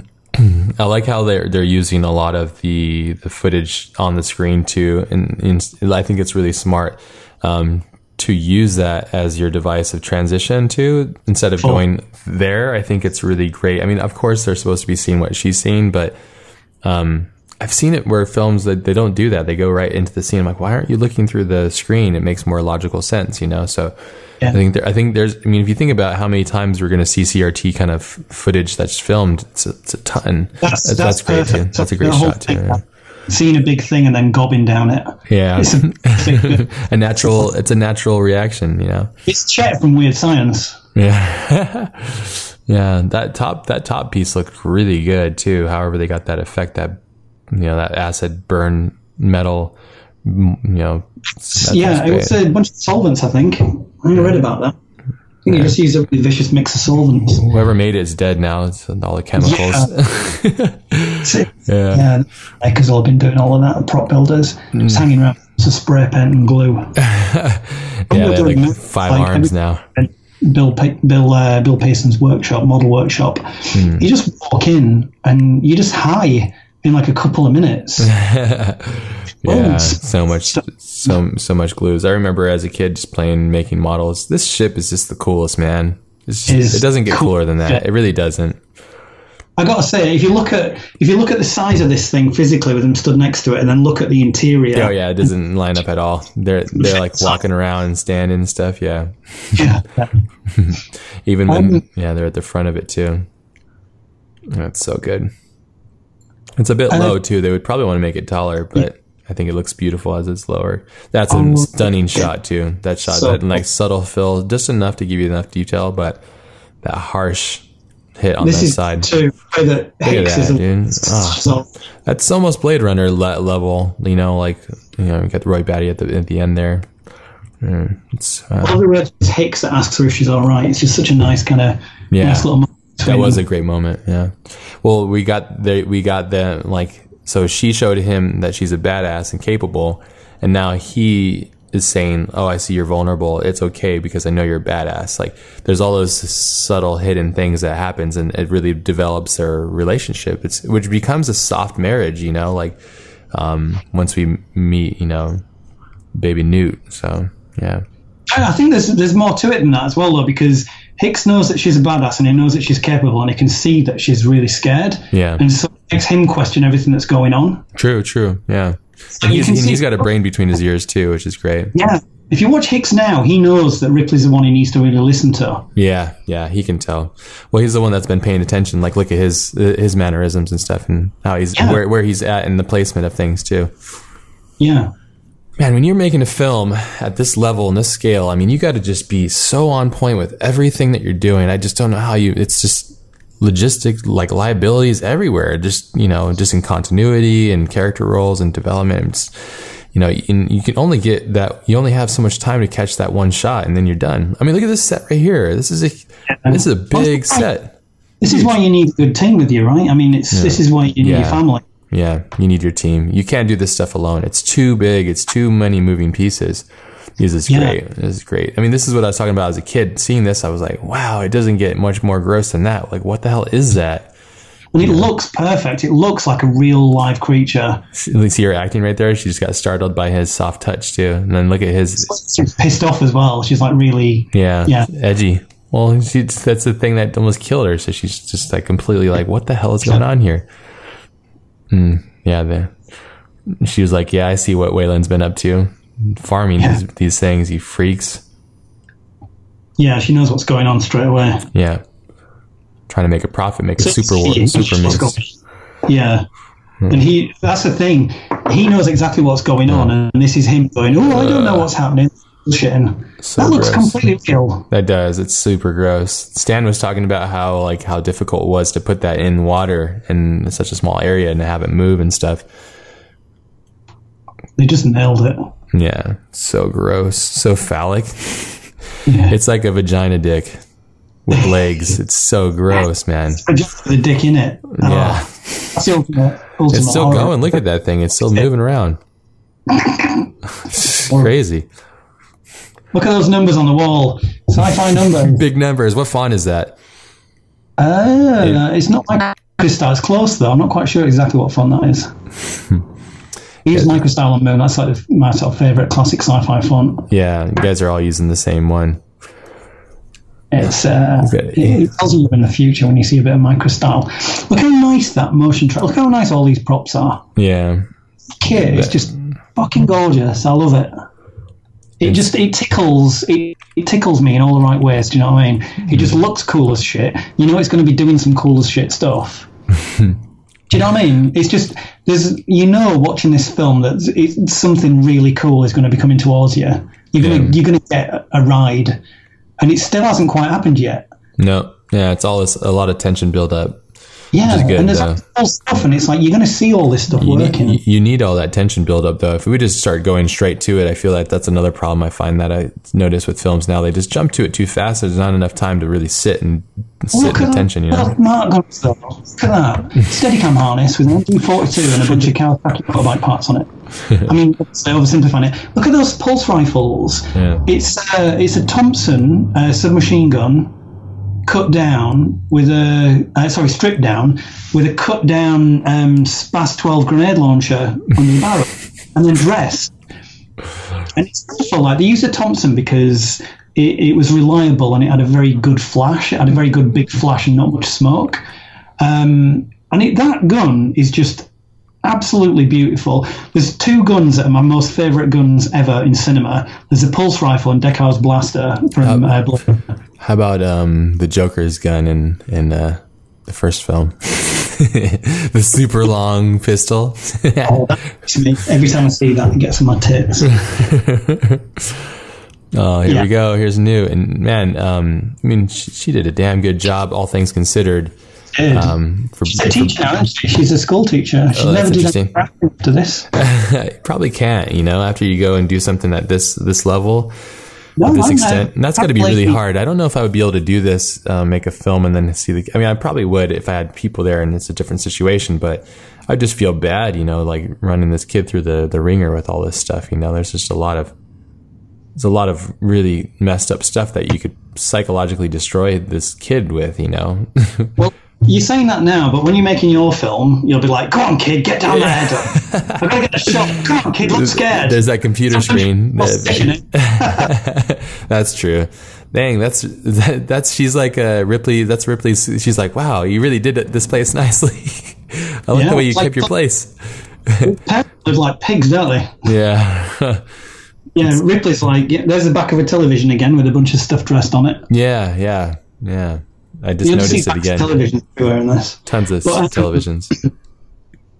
Yeah. She went to look at all those. She went to Mardi Gras with all those beads she got back there. This was really tense because I always used to just imagine that fan like shaving the top inch of your head. Same, me too. I'm like, whoa, watch your head. This is really great too. Use of light and cutting through it, and then the sense of things. And now she becomes a mom again. She lost her daughter, but now. And it's smart how you introduce all those things, like she lost her daughter and now she gets one. These are just again, smart storytelling. Done so badly as well. All this stuff could be handled so badly. Yeah, but it's not. It's dealt with really well, and it's well put together. How to do this shit. Yeah, it's really great. It's really well put together. Films tend to require, a lot of stories need these kind of ingredients. Oh, you have to. You have to. Yeah. I mean, stories, we're storytelling apes, basically, and we have to have those basic primitive things, or it's just missing that piece, and then it just becomes like a shell of something that could be, Yeah. This is something as well, Ripley getting through to Newt, like Gorman just completely arsing it up. Yeah. Well, because he's useless the whole time, but it's great to have him there because he's just a useless character, He plays it well, though. He has to be useless, and he does it great. William Hurt, sorry, that's his name. Yeah, he's a really good actor. It's that thing where for years I was watching this film, and he used to just annoy me and frustrate me. But now I'm a bit older, I can appreciate his performance and what he does for the film. Yeah, and it's great. It's interesting how much these films change and adapt to you every time you watch it too. As you get older too, that's a great shot as well. Yeah. And then she's the bringer of like nutrients, and and how she tries to like revive her and remind her of who she was by cleaning her up. That's a choice. These are all like design choices, And if you think about this being an action horror film, and I'll say like one of the best action horror films of all time is going to have a girl being cleaned by a woman. You're like, what? That doesn't make any sense, but it makes complete sense, in the subtext of things, It's perfect. Like, yeah, it is. You're having a shit day. You have a hot chocolate and you feel better. Yeah. It's like her acting's great because it gives her that kind of glimpse back into the world that she's lost, and having your mum in your face when you're dirty. It's that whole. It's one of the things you remember from childhood, right? Yeah, I certainly do. Yeah, no, definitely. It's and it's also just supports the world, the story, the character, everything, and she found out she just lost her daughter, so she's becoming a surrogate mother now, and she's finding her place, and as she does this, look at her demeanor now. She's like, well, if this little kid made it, then I think it's okay, but she's let her guard down too. Look at her mannerisms, and we haven't seen her like this at all in the entire film until now. We're an hour in as well. It's like an automatic thing to her. Yeah, she's not trying to get information out of the kid. She's just worried about the kid. Well, she's just a mom, and she's remembering who she was. Yeah, and it's beautiful. This if this dynamic didn't happen in the film would be nothing. Honestly, like the role between these two, it's basically Ripley and her past self, and they're coexisting now, and it's just really smart. It's really well done, and you better believe it's designed, whether Jim knows it or not, and which I'm sure he does, because he's a master manipulator, and in films he's really good at it. So and that's all a really good filmmaker is, really. They're manipulating you and your emotions by using music and moving picture. And this one, they're trying to scare you. They're also trying to get you excited about the props and all this stuff, but they're trying to scare you, ultimately, because there's some really epic jump scares that happen in this film too. Yeah. It's funny this too, because really there's a lot of respect going on here as well, because the only survivor, and Ripley gets it because Ripley's the only survivor too from the aliens. Yeah. So really Newt is cooler than Ripley because she's the only one that survived, and she's like 11 or whatever. Yeah, that's so gross. So there's a really nice kind of respect between the way that Ripley respects Newt. Yeah. That was pretty gross. That was a bunch of oysters and stomach lining from cows. Like spray painted and stuff, yeah. It looks great, though. It looks real. Yeah, it looks horrible. Bishop's like, you're just a human. Get out of here. The little look he does is great as well. Yeah. He doesn't just say no, he kind of gives him a little once-over. Yeah, like, get out of here. Like, you're useless to me now. I found the superior being. Yeah. Literally. I mean, that makes a lot of sense, too, as in the logic of his character. That graphic's great. Shiftiness was built up brilliantly with Bishop. Yeah. Like Bishop, knowing what Ash did. Yeah.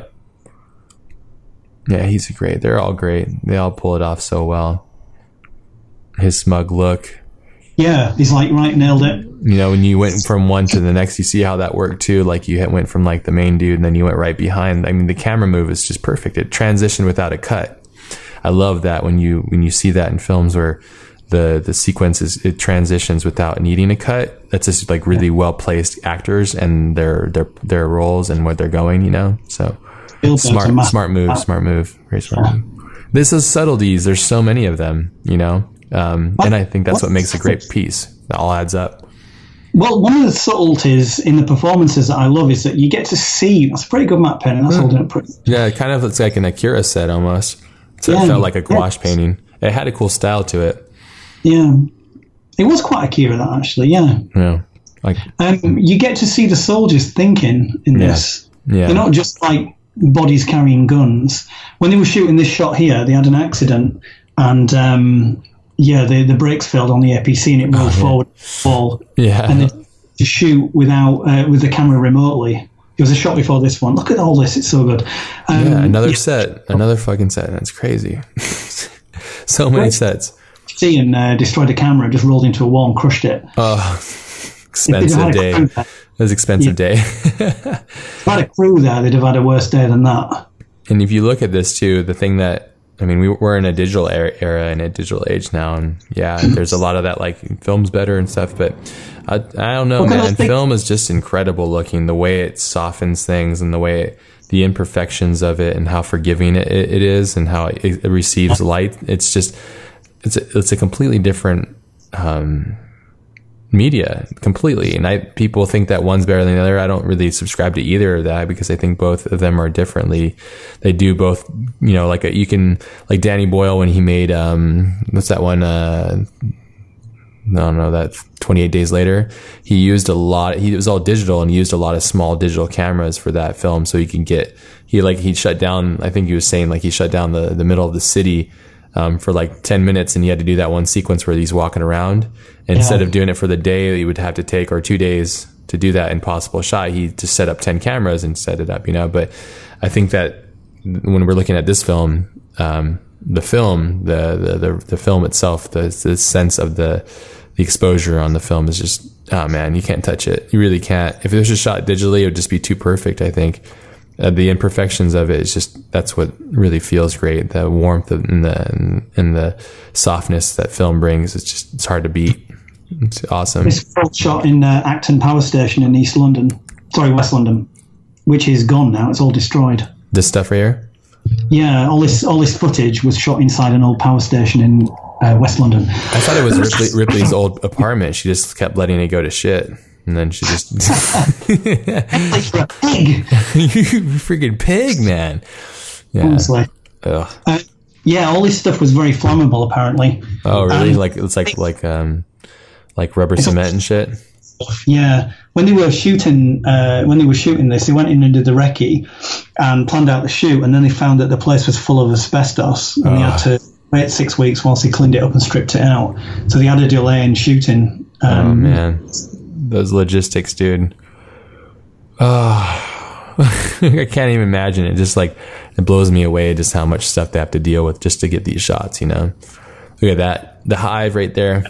I was never sure. I always used to think that this was from above, but I think it's probably from the side, that schematic. Because when you see them going down the steps, it looks like they're going down a flight of steps, and now they're walking along a level floor. I always thought it was from the top, but yeah. Yeah, I think it's actually from the side. Interesting. It's all told so well, though. James Cameron does this stuff so well, like, you know, getting information from screens and computers and machines. Yeah. And it could be so, but he plays it really well. Yeah. His headset, it's great. And he's being overwhelmed too, and he's like, just chill out. And it's cool, and he's got the two opposites in his ear too. He's got the corporate blood sucking guy, and then you have the heart, and then you have Newt, the innocent kid that's made it through, you know? Just guilt reminder. Yeah. That's a great shot. Is so great, this whole thing, like, it's just... the thing I love about James Cameron, right, is he makes these action films, and he makes sure that the narrative flows through the action. So whenever there's an action scene, you still, he doesn't stop a film, have some action, and then start the story again. Yeah, like it's a build-up. Yeah, and so something like this, like you've got all these like military badasses in there, they're all getting ready for a fight, and then it's like right at the worst possible time, like, you know, okay, no guns. And the whole thing's like, what the hell? But it makes complete sense in the story world because, you know, oh, do you want a thermonuclear explosion? Of course you don't. No guns. And all the little bits, like, you know, Vasquez, like, it's like, fuck you, what am I supposed to do? Pulling the spare clip out and giving one to Drake. And all of that stuff, like, there's all these things going on. There's, like, character interaction development. There's, like, suspense, things being set up, like, you know, primed. And the whole scene is just rolling forward under its own momentum. Yeah. It's just perfect. Yeah. There's so much going on. It's quite a complicated story, really, when you get down to the minutiae of what happens to each individual character. And that's why it's so great, because each character's got their own story. And there's a lot of them. And there's a lot of them, yeah. And it's just a wealth. And also just knowing like how hard it must have been to cut this film down to 2.5 hours. I mean, we probably had like a 5-hour movie at one point, you know? And now here we are, we're getting close to the first part of action in here, and we're an hour and 10 minutes in.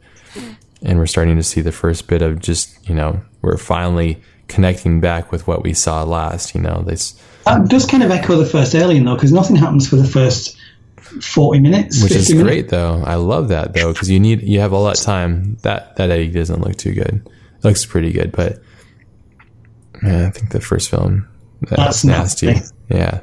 It's really and nasty. all the rubber cement and stuff that's attached to it's great. Yeah. Yeah, just the textures of things too. So cool. Vasquez is so cool. If you were going to get in any level of shit, and you had the option of having Vasquez with you, you'd have Vasquez with you. I'd probably have Arnold Schwarzenegger, Terminator style, with me. You got the biggest crush on her, man. Damn. Love it. No, she's cool. She's a great character. Look at her. She's so iconic. So many films after this have felt an obligation to have a Vasquez-type character in because she's so good. I mean, I must have seen 100 rip-off Vasquez characters. He grabs his head. Yeah. That's nasty. And the tone of her skin is so great. And that cut. It's all thing too, where it's like, hey, we're here to save you. And all she says is, kill me. Yeah, that's awesome. I love that. Like, no, we're going home. And she's like, kill me now, kill me now. I'm done. Get it out of me. Oh, so gross.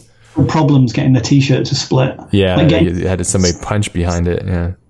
You had to do all these things like pre-scoring it with Stanley knives on the back and weakening it with acid and stuff. And they still went through about half a dozen t-shirts before they got it to split.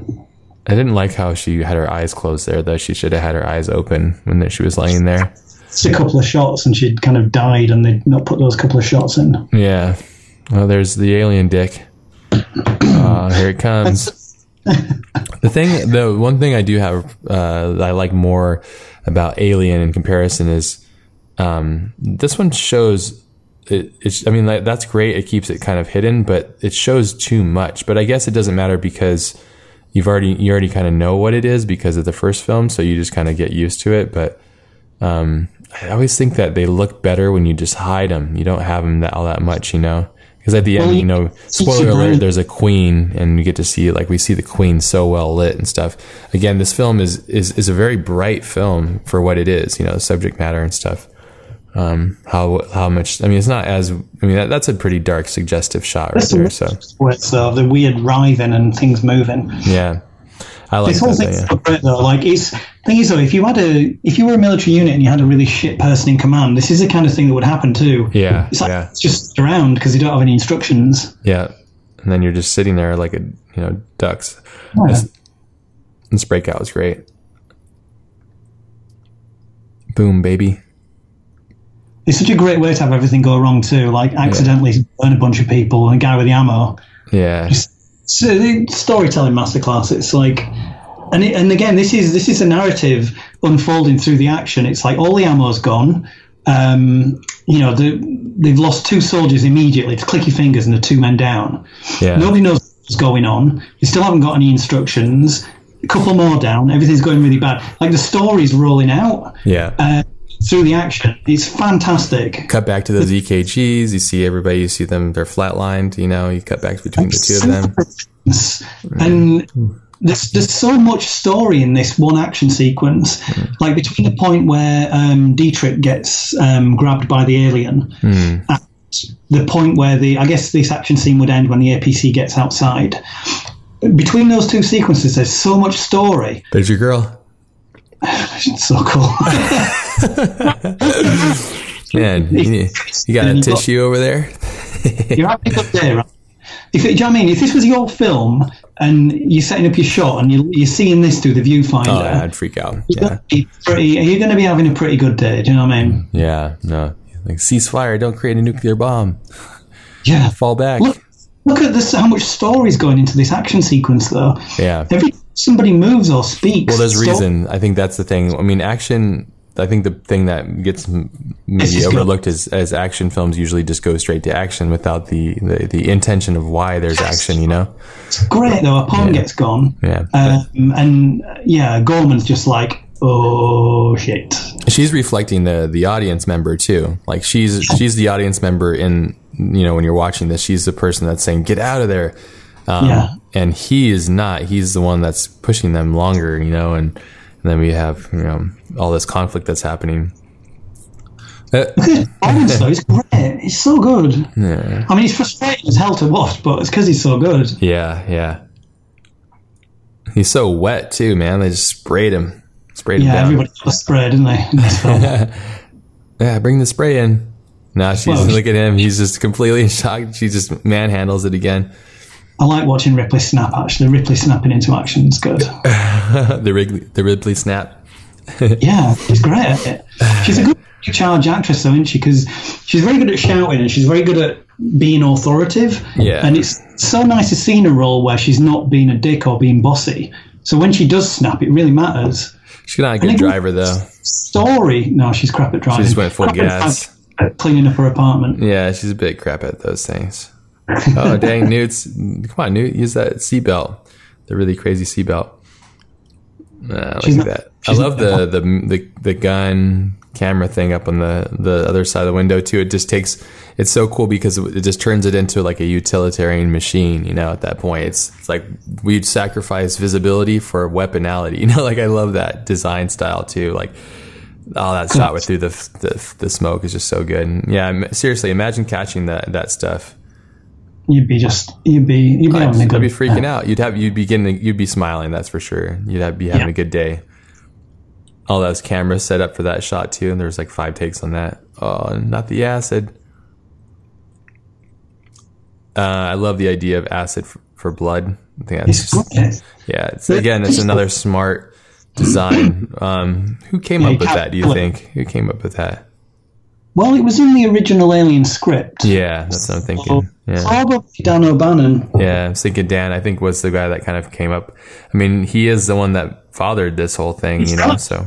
Yeah, Dan O'Bannon's, he's a special man. He did a lot of work, and I'm a big fan. He did a lot of stuff for Star Wars, too, if you didn't know. He did a lot of the screen graphics and stuff for. Where Mountain Dew. I said, if you pause that, the makeup looks a bit dodgy, actually. You got sprayed with some Mountain Dew. But still, I mean, think about how much stuff is going on, dude. Just, man, all the sets and the props and the actions and then also... The story's still playing out. Like, all these the whole thing about Vasquez and Drake, like I was saying before about them being from a different part of the military that picked up recruits from prisons. Drake and Vasquez both came from prison, so they had like a special bond. So for Vasquez there, leaving Drake was a really big deal. I mean, they're all soldiers, they're not going to want to leave anybody, but that was like her leaving a brother behind. And it's, if you actually watch, just the thing about this film that's so great, you mentioned this before when we spoke about Alien. You were saying, like, you watch this film and just watch any one actor all the way through. Yeah. And just kind of film a watch and just watch this actor on this entire watch and then watch this actor. You can do that with this. And if you watch Vasquez all the way through, there's tons of stuff going on. Oh, man. That's nice. That's good. That's good. Dinged up really nicely. And you can see a lot of those camera moves and things, how much they inferred his decisions when he made Terminator 2. Especially that one shot, that low sweeping shot. Oh, man. That acid's got to mess up those tires. Yeah. This is so cool, though. It's Ripley saving the soldiers. Yeah. It's beautiful. It's so there's so much storytelling and narrative that went into that action sequence. Tons. And it's all character logic, though. It all makes sense. And it, like her style and what she's doing. And now look at him. He's like, thank you for saving us, but you need to slow down. Yeah. And I love like how he's, coaxing her down, and only he could, like she wouldn't listen to anybody else. She'll listen to him though. Their relationship is quite tender, and I like it a lot. I think it's great. It's well put together and designed. They don't. I mean, if you think about this now, so many filmmakers that were making this film would have at some point Hicks and Ripley have a kiss. Yeah. Because they would want that gratification, but you don't get it, and I think that's even better, of course, because it's the suggestive, There's a time and a place for things, and I think there was never a time in this film for them to kiss, No, no one's feeling sexy in this film. Everyone's just trying to stay alive. Exactly. That's the worst, too, when you're watching, like, a survival movie, and then there's a love interest. You're like, dude, for real? Like, that's not happening right here. They're literally trying to, like, take care of themselves first and foremost, Yeah, they're just trying not to die. No one's trying to get up with anybody. Yeah. The lighting on her is great.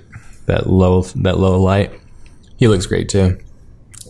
Their lights keep shining in their face, drives me nuts. They're like their shoulder light. Yeah. It would be really annoying if they were. Man. We're gonna die, man.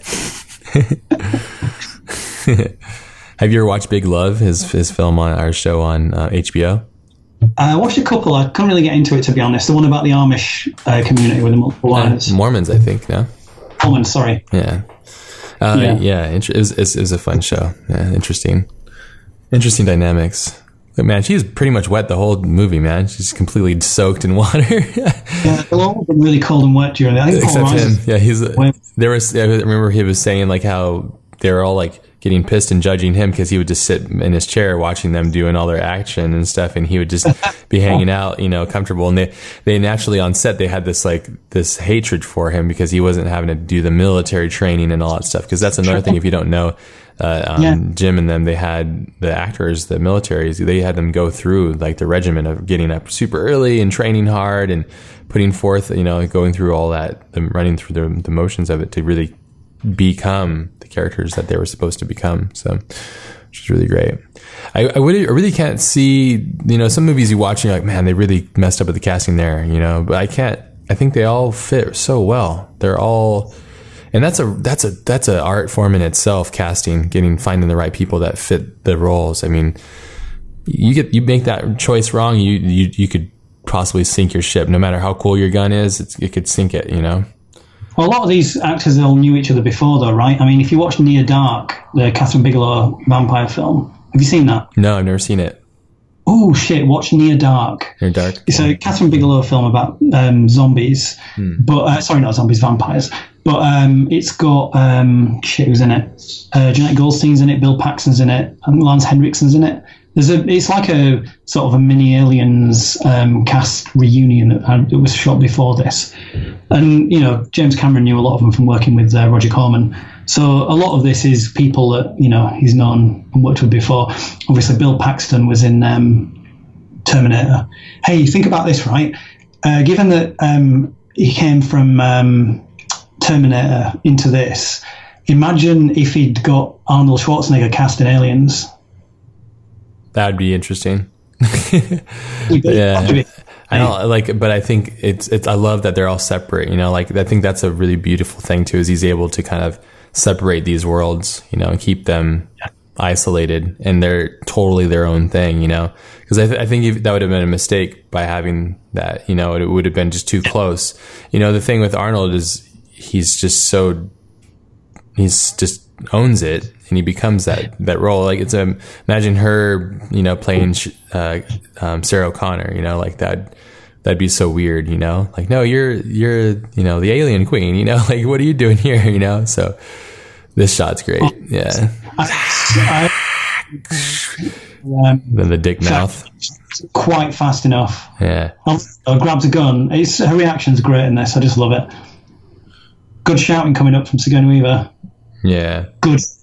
She's great at shouting. That was a great shot too, right there. It's wonderful. That explosion. That's awesome. Front projection as well. It's just a big projection screen with a bit of set built in front of it. That's great. It's really well done. Looked great. Yeah. It was believable too.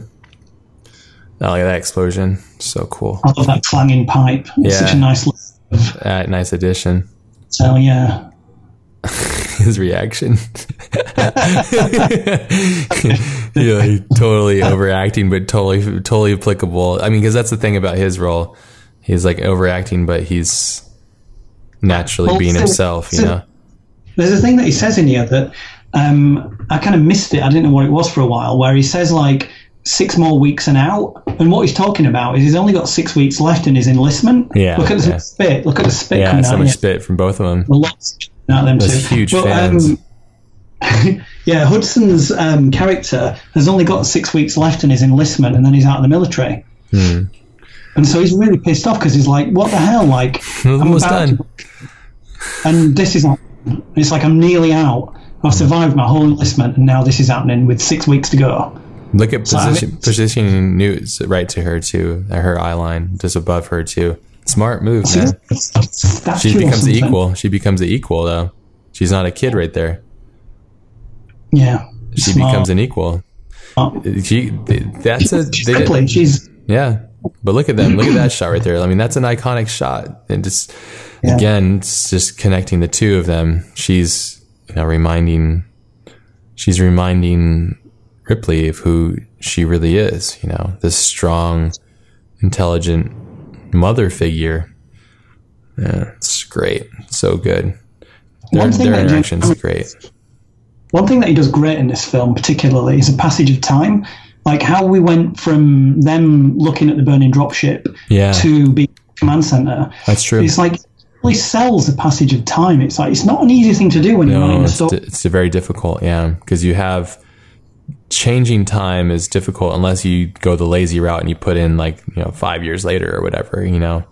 Or you do a time lapse of a fast sky or something. Yeah, that was actually very true though. That's a fast natural transition. I think the way he did it was Bishop was closing the windows and then we looked up at it, so we naturally went in there. But that's true. The sound as well. The sound, he drops the sound off when you're moving through time and then brings the sound back in.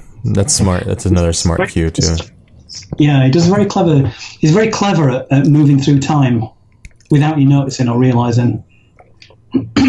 Whoever's pulling focus on Bill messed up in those two shots. Look at her eyes. They're just black circles. Yeah, she's fully dilated. She's probably high as hell on set. Apparently, when she's getting ready to do a take, and if there's some kind of intensity to it, she has this acting technique that she uses where she does like monkey or ape impressions, and she'll go off to the side of the studio and she'll just go fucking crazy, like making monkey noises and sort of beating her chest and jumping up and down and stuff. And then she'll go onto set and she's like, come on, let's go. Gets all pumped up, finds that lizard brain. I'd like to see a little bit of that. I find actors' processes fascinating. You get someone like Sigourney Weaver, she's so good. Like whatever the hell she does is going to be good. Do you know what I mean? Like if you were fortunate enough to work with Sigourney Weaver, say you were directing something and you were fortunate enough to have her on your cast. Yeah. You'd be like, one of the things that I'm really kind of keen to do working with actors is to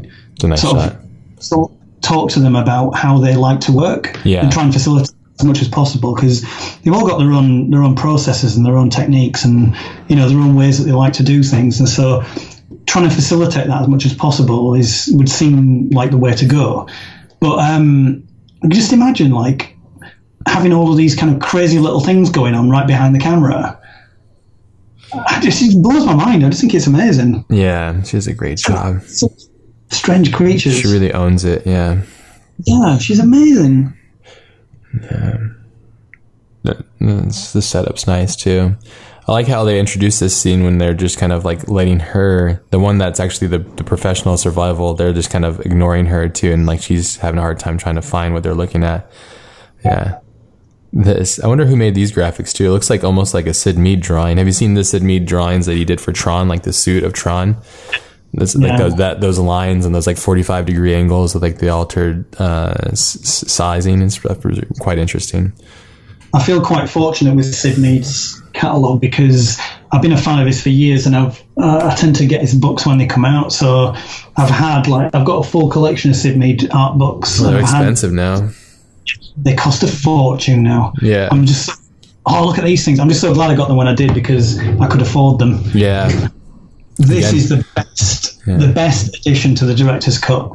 These remote sentry guns. I absolutely love this. You're such a gun guy. Do you own guns? I've got a collection of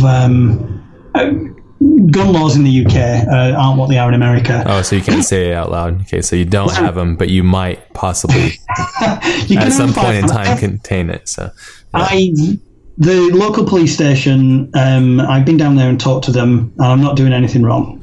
Oh, okay, so you have to go and take your guns there and like get a note and a permission slip or something. There's quite a few things you have to do in the UK. Smart. Shouldn't give people guns, man. You can have guns in the UK, but you've got to do it legally. You've got to talk to people and register things, license things, let the cops know who you are. I mean, to be honest, my house is full of, if random sort of guy comes in to do some work on the on the plumbing in the kitchen or something, I have to like do a real tidy up. Yeah, and you're like a gangster then. Got a guns like next to cereal boxes and stuff. I could reach my arms out right now, and I've got an E11 Stormtrooper blaster, which is based on a Sterling submachine gun. If you don't know what it is, it just looks like everything looks like guns. Well, I'm talking about real guns, though, like ones that kill people and things. I have some. Let's not do it. Yeah. I like guns. Guns are cool, and I like things that I like, and I have some stuff in my house. Man, Newt, you need to take a bath, dude. You're dirty. I would be like, you're gonna sleep above the blankets, Newt. You're too dirty to go inside the sheets. I put the sheets in plastic and then let us lie on top of them. Yeah. This is great too. The tender moment with that creepy doll head. It's very creepy. Super creepy. It's like a dead version of Newt's head. She does a good job though, Newt. She does a good job. And I think that Sigourney really carried her through this, and allowed her to kind of be connected and stuff. So the little space heater, it's great. Yeah, all these little props are so nice. All these little bits of tons of them. Yeah, they're so good. It's funny because I know a lot of kids look quite similar, but I'm looking at Newt there, and she just reminds me of a little 2.5-year-old little girl. I guess it's just that kind of generic little girl look, but yeah, and I think I'm sure that's actually designed too, to have that like generic little girl that's so anybody, like everybody can kind of look at her and be like, wow, that's like my kid or somebody I've met before. Yeah. So you always get the authoritative upward angle, like 15 degrees up. Yeah. Well, and look at her eyes too, the way that she's like, she has a gaze now. She's carrying it. She has a slight smirk and stuff, and the tension in her face. It's all these subtle cues, the way that her eyes, she just lift her eyebrows, like all that stuff, These are all acting cues that they're very much designed and a part of intention, just great. Yeah. And these are things that you just don't notice. And that's another really great point that you mentioned, watching films without sound. I think that's a great idea. And I think if you're really serious about wanting to understand films even better is to watch them without sound, because sound, as amazing as it is very deceptive, and it clouds your other judgment on your senses as well. So you can see the other things more clearly if you turn the sound off. Yeah, that's exactly it. Yeah, for that shot. The thing about Sigourney too is she's very unique. Like, I've never seen a woman that looks quite like her before. You notice that she has a very strong masculine face, but she's still very beautiful, which is really cool. She's what you could kind of describe her as a handsome woman. Yeah, but like not mean though, because she's a beautiful person. I think she looked great too when Fincher had her cut her hair off too. She looked awesome still then too when she was bald. Yeah. Spoiler alert. Yeah. So I haven't seen it. Spoiler alert. Severe haircuts in the next film. Yeah. Pretty bald though. I mean, it takes a lot for a girl to shave their hair off. Yeah, hell yeah. Yeah, we try, and we tried to do some of that too, and it's difficult, their hair is their identity. So, but yeah, if you look at it, it's mostly her jawline and the sharpness of her face. And she got that big hair, popped up collar, looking good though. Pop the collar. Yeah, the collar's all popped up, looking good. Look at that thing. Oh, it's so gross. Nasty. He's such a creepy weirdo in this film. He is. I love it. It's his hairdo. His hair looks so just weird. He looks like a doll. Yeah, he's a weird haircut, that. Super weird. He does a great job. How about this, right? James Cameron brings Arnie with him from Terminator into Aliens, and the character that they give him, it's known that he's an android, but he's like a tough military version. Yeah. Yeah, it's great. Terminator. I'm trying to think how you could fit Arnie into this film universe and have it all work, but I'm basically no, he would own up too much. It would take up too much. Yeah, take up too much of space. You need to just let her have it because it's hers. Yeah, but everybody owns it though. Everybody owns their own thing. Yeah. And look how sweaty Bill is, man. Like, if you look back at it, he's just like still sweating bullets if they cut back to it. But everybody else is finally starting to drive, especially him. He's always in comfortable climate. It's a stressful film to watch this. If you're really into it, you're really paying attention to it. It is quite a stressful watch. His watch? No, sorry, it's a stressful film to watch. Oh, yeah. Yeah, if you go with the film, go into it. The thing the first Alien film did so well was the build of tension. And I heard Ridley Scott talking about it one time and describing it as the Texas Chainsaw Massacre in space. The original Texas Chainsaw Massacre, he took the pacing and the build of suspense and tension from that film and duplicated it in Alien, and it exactly is that. So it's a very tense watch when you go with it. But this film's even worse for me because they're so scripted. Yeah. Well, Texas Chainsaw Massacre was kind of like that was like the start, and used that as a muse, which I think is really smart too. Yeah. I mean, I hadn't seen that at the time. I went back and watched that retrospectively, but I totally got it watching it, the original Chainsaw Massacre. Yeah.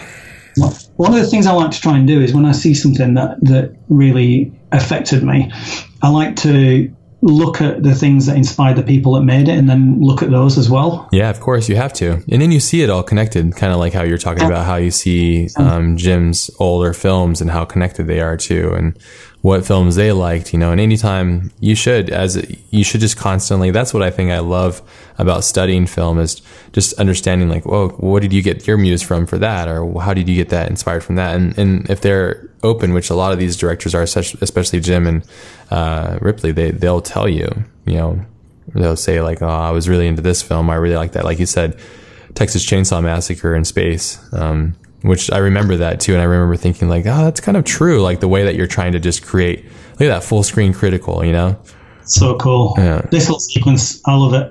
Yeah. Simple graphics, but it's doing all that it needs to do. It's telling you how much numbers is left. It's just this is almost like how to do an action scene without showing the action. Yeah. It's a very affordable action scene, this one. Yeah. Yeah, it's like a really tense scene. All the action's happening in the room next door. Yeah, which is great. It's so tense. Because in that room, there's like hundreds of aliens getting blasted to pieces in a narrow corridor by a couple of big machine guns. Yeah. But you don't see it. It's really smart. That's a smart move right there. It's like making films on a budget, as we both know. Like, oh, that Q2 is great. That miniature. But, when you make a film, when they made a film on this one, I can't remember the budget, but no matter what, the budget on a film this big is never going to be big enough. It's just $18.5 million. That's insanity. Well, if you think about how much inflation's changed, I'm sure it's probably double that now, but this is a $40 million budget. I imagine let's say in today's standards where, the currency and the inflation, all that stuff. So roughly this is a $40 million film. No way. There's no way that you could pull this off nowadays. You couldn't. This would have to be a $80 to $100 million dollar film. It has that scale. It's so big. You guys did Moon for a very low budget, right? Yeah, it was £2.5 million, just under. That's insane. I think you could make this film for that budget now, but it has to be some genius coming out of nowhere as an indie, off star, doing it by themselves, away from everybody, and then just go, look what I did. Yeah, genius is the word, because you have the actors are the ones that are really pulling it. You have Jim's leading the force, but you have these actors are really pushing the rest of it through, and you have to have that. And I think, as and I know, on a low budget and trying to find the right talent, it's tough because you get a diamond in the rough or you don't, and getting access to somebody that's good at finding good casting selections for you is tough when you're first starting out. But that's such an important part. Those are things that are tough. Yeah. It's just a job, right? You just got to get on and get on with it. You're totally right, but at the same time, it's just what it is. Yeah. You just got to work for it. I just did a little calculation to find out what the inflation was, and it came out as the $18.5 million from 1985 translates to 41.05, so 41 million. Wasn't off. It wasn't too far. Yeah, double. Yeah. So, well, the thing is, there's not that many films made at that bracket, really. It's so not creepy. $40 million isn't an indie. Well, it might be if you're Steven Soderbergh. Yeah. Damn, it's creepy. I get in claustrophobia just watching him get in there. It's awful. At his face. So if you watch how they light him, they no, don't seal him up. No, they light him from the bottom a lot. They light him from the bottom a lot until he becomes kind of the hero or somebody that Ripley can trust. Therefore, we can. Which is interesting as well. That was a nice cut too between the guns and the action. And it's a beautifully edited film. The shots. It's more than just the edit. Like, the shots move beautifully to allow the edit to work. Yeah. But excuse me. It's a team of people that are all working together and understanding what each other's doing. It's great. Yeah. Yep. There we go. Cutting right back. Action, reaction. Action, reaction. Where Hicks grabs it, it's just accelerating. The bit where Hicks grabs his gun, I love this. He's like, right. Man, if only they had more rounds. They could have just lasted, So I like how they end right at it, That's one of the best weapon snatches I've ever seen in a film. Yeah, it's intentions. That one time where he shoves the shotgun in its mouth when it's trying to open up the door. They had to do that in reverse because they couldn't get it right. It's interesting how many of these shots are in reverse too. In this film, there's tons. Yeah, the facehugger's going after Newton Ripley that we'll see in a minute. Yeah, it's really cool. Well, that's best.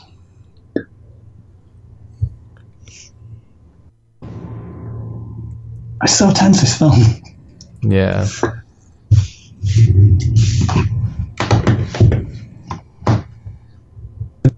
Michael Biehn's so cool. They all are. Look at them. Like you were saying, like getting your cast together.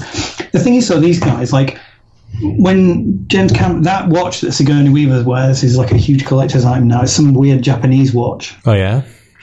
Yeah. Cool watch. They go for like hundreds and hundreds of dollars now because of this film. This cast, like you were saying about getting a cast together, there's a real trick to it, and it's one of the most important things you have to do as a director, getting everyone together. But the cast that he's got here, as far as from a financial perspective, they're not gonna, given that he's got like the equivalent of $41 million, yeah, he's got his expense isn't going on the cast. It's not like Sigourney Weaver's going to be taking $20 million of that to be in the film. Do you know what I mean? So that's one huge advantage that you have got in a film like this, is that you can work with actors that, I don't want to say unknown, because they've been in loads of stuff. Like, they're all really hardworking people that have been in tons of stuff. So it's not fair to say they're a cast of unknowns, but this was definitely a step up for them. Do you know what I mean? Yeah. This is probably, for these actors, this film will be the thing that they're remembered for. Do you know what I mean? Yeah, no, definitely. Well, I mean, the film itself defines it too, which is interesting about films too. Like, if you can have all the intention in the world to make a great film, but if you don't, there's so many unforeseen things that could just ruin it, but I think the main ingredients of this film, that why it makes it work and why it still makes it relevant and why we're talking about it, is it's because it has the pieces, they're all in the right spot. And then you have a lot of bonus things that are even cool on top of it, which is like, the guns and the technology and the props and stuff. I mean, look at these guys now. Look how close they are now. Look at the positionings of themselves now, and look at her reaction to him. And she's like letting him into a personal space. Yeah, he's touching on her. He's making the moves. Look at him. Look at his expression. He's like, all right, but he's always got a cool demeanor to him. Like, he's confident and but he's not cocky though. That's the thing that's really cool. He's still a human. And then we got the dummies, the plural. Well, I think Gorman's too common here though. Like the whole thing, like when he wants to talk and Ripley shuts him down, it's like, it's not like she hates him. She's just like, we're busy. Oh yeah, no. But I mean, but that's her role, which is great. This set too. I mean, this set is just, these sets are huge. They're massive, and they're just filled with stuff. And like, they're using like metals and materials that are expensive and stuff, this isn't cheap stuff, The one thing I love about Alien too, I mean, I guess I can relate these things because they're in the same universe, but the thing I love about Alien so much is just the quality and the sense of things, and the sets are so well done, especially like when you enter that film, you're just floating through the chambers and stuff, which is great. Yeah. I think the other thing that between these guys when they made these films too is even Ridley Scott said that, Kubrick went out and made the best sci-fi film, and so you can only go downhill from there, but they figured, hey, might as well try, and I think they did a damn good job, so, and I think these are completely different dynamic films too, in comparison to, say, like what Stanley had made with 2001 Space Odyssey, so that's a great shot. It's an interesting shape, that nuclear reactor or whatever that thing is, that like fusion reactor thing. Oh, look at that yell wire. That's so science fiction for back then. Yeah. I think that is a yell wire. I think that's just white cabling with a UV light on it. UV light, yeah. But it's nice, though. It kind of breaks up the color and form. Oh, there we go. Got your big gun, your Sid Mead gunship. That's beautiful. The Sirocco's gorgeous.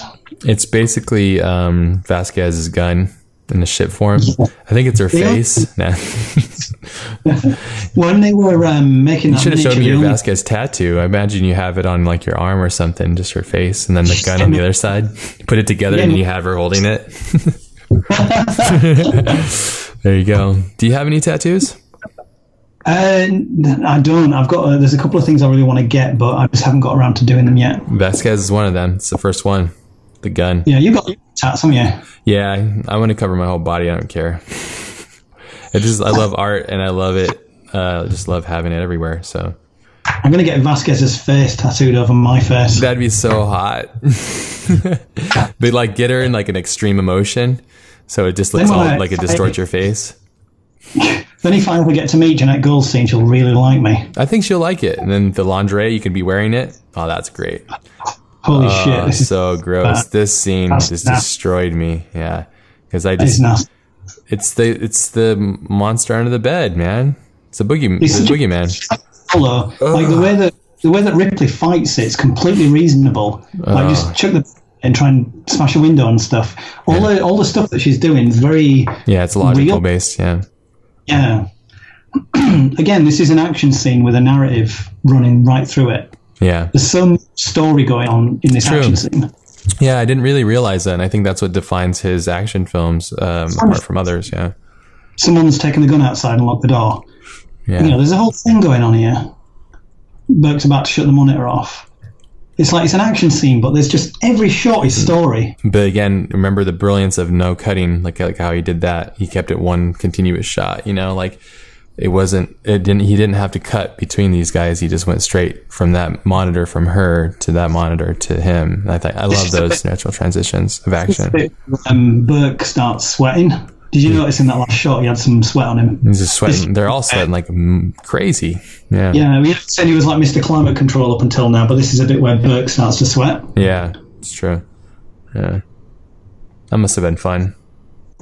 Yeah, it's a pretty tough window, that. I mean, she's really going for it. Yeah. It's been a lot of fun trying to break stuff, though.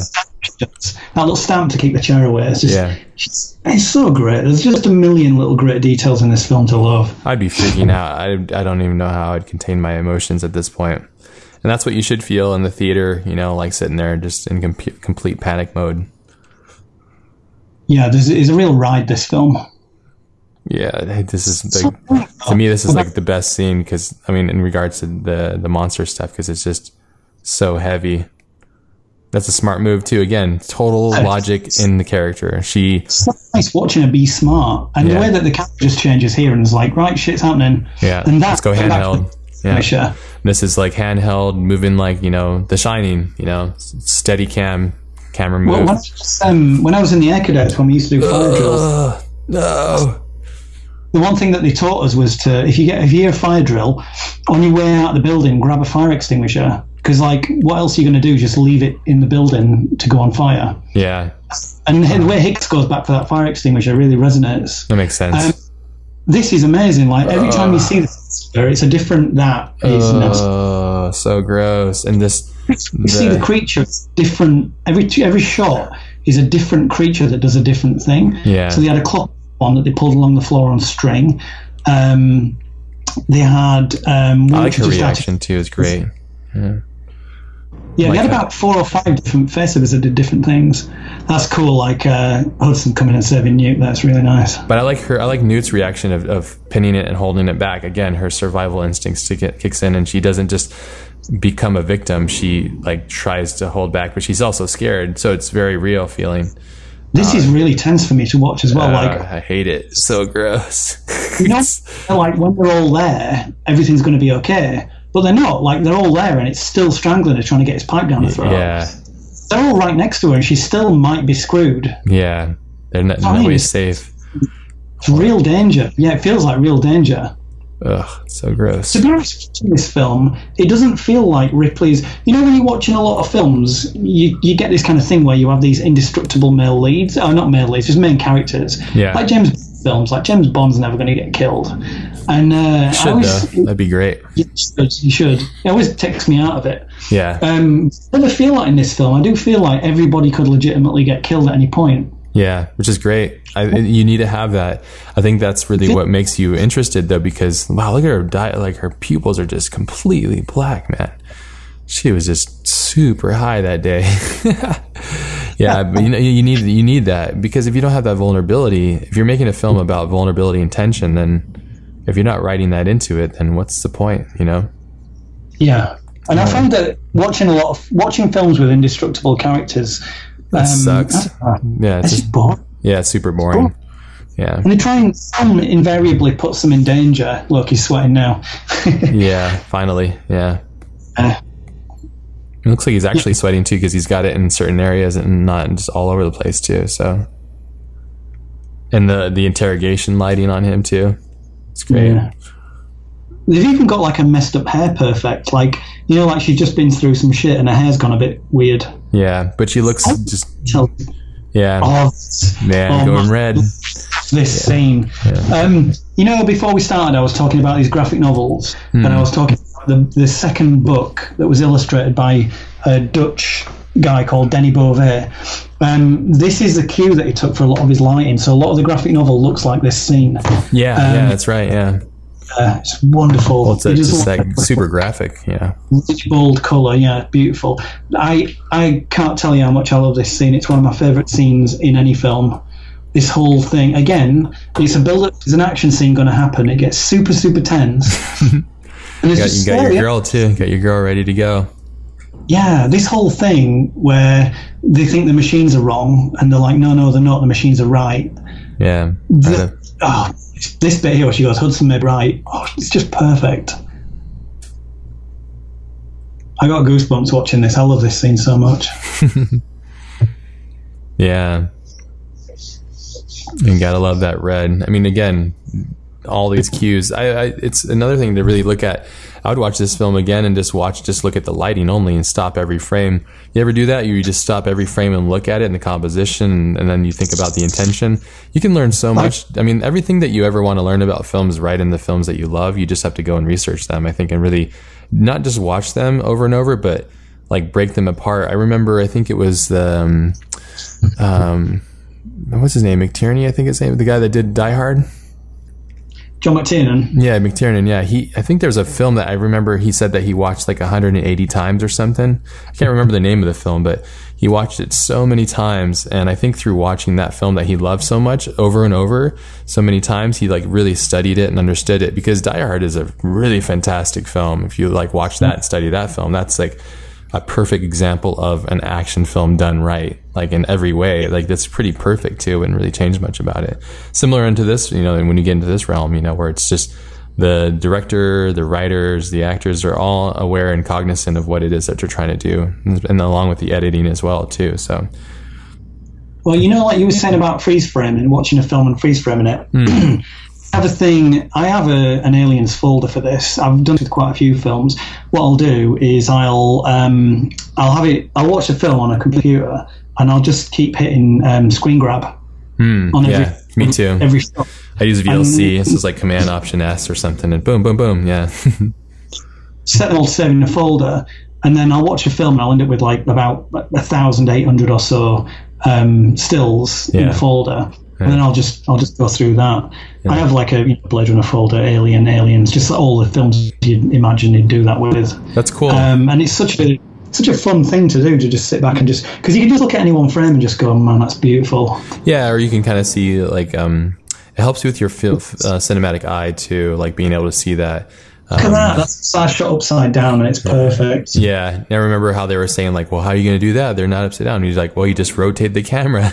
They try to I remember they were saying that behind the scenes how some people try to outsmart him, and then you just can't do that with him because he's already ahead of you. And when you do, he's like, well, he doesn't like to have to like explain himself. The most, quote unquote geniuses don't like that either. You can't blame them really. They just want to get their ideas out. They don't want to be questioned. They have their intention. Sure. It's like you're just there doing it. Yeah. And he's his character the whole time. He hasn't changed once, and he's not going to, because that's him. And then you have him. He's out there he's brave and trying to lead the troops and trying to hold them back, but and you have Panic Boy. Bill's freaking out.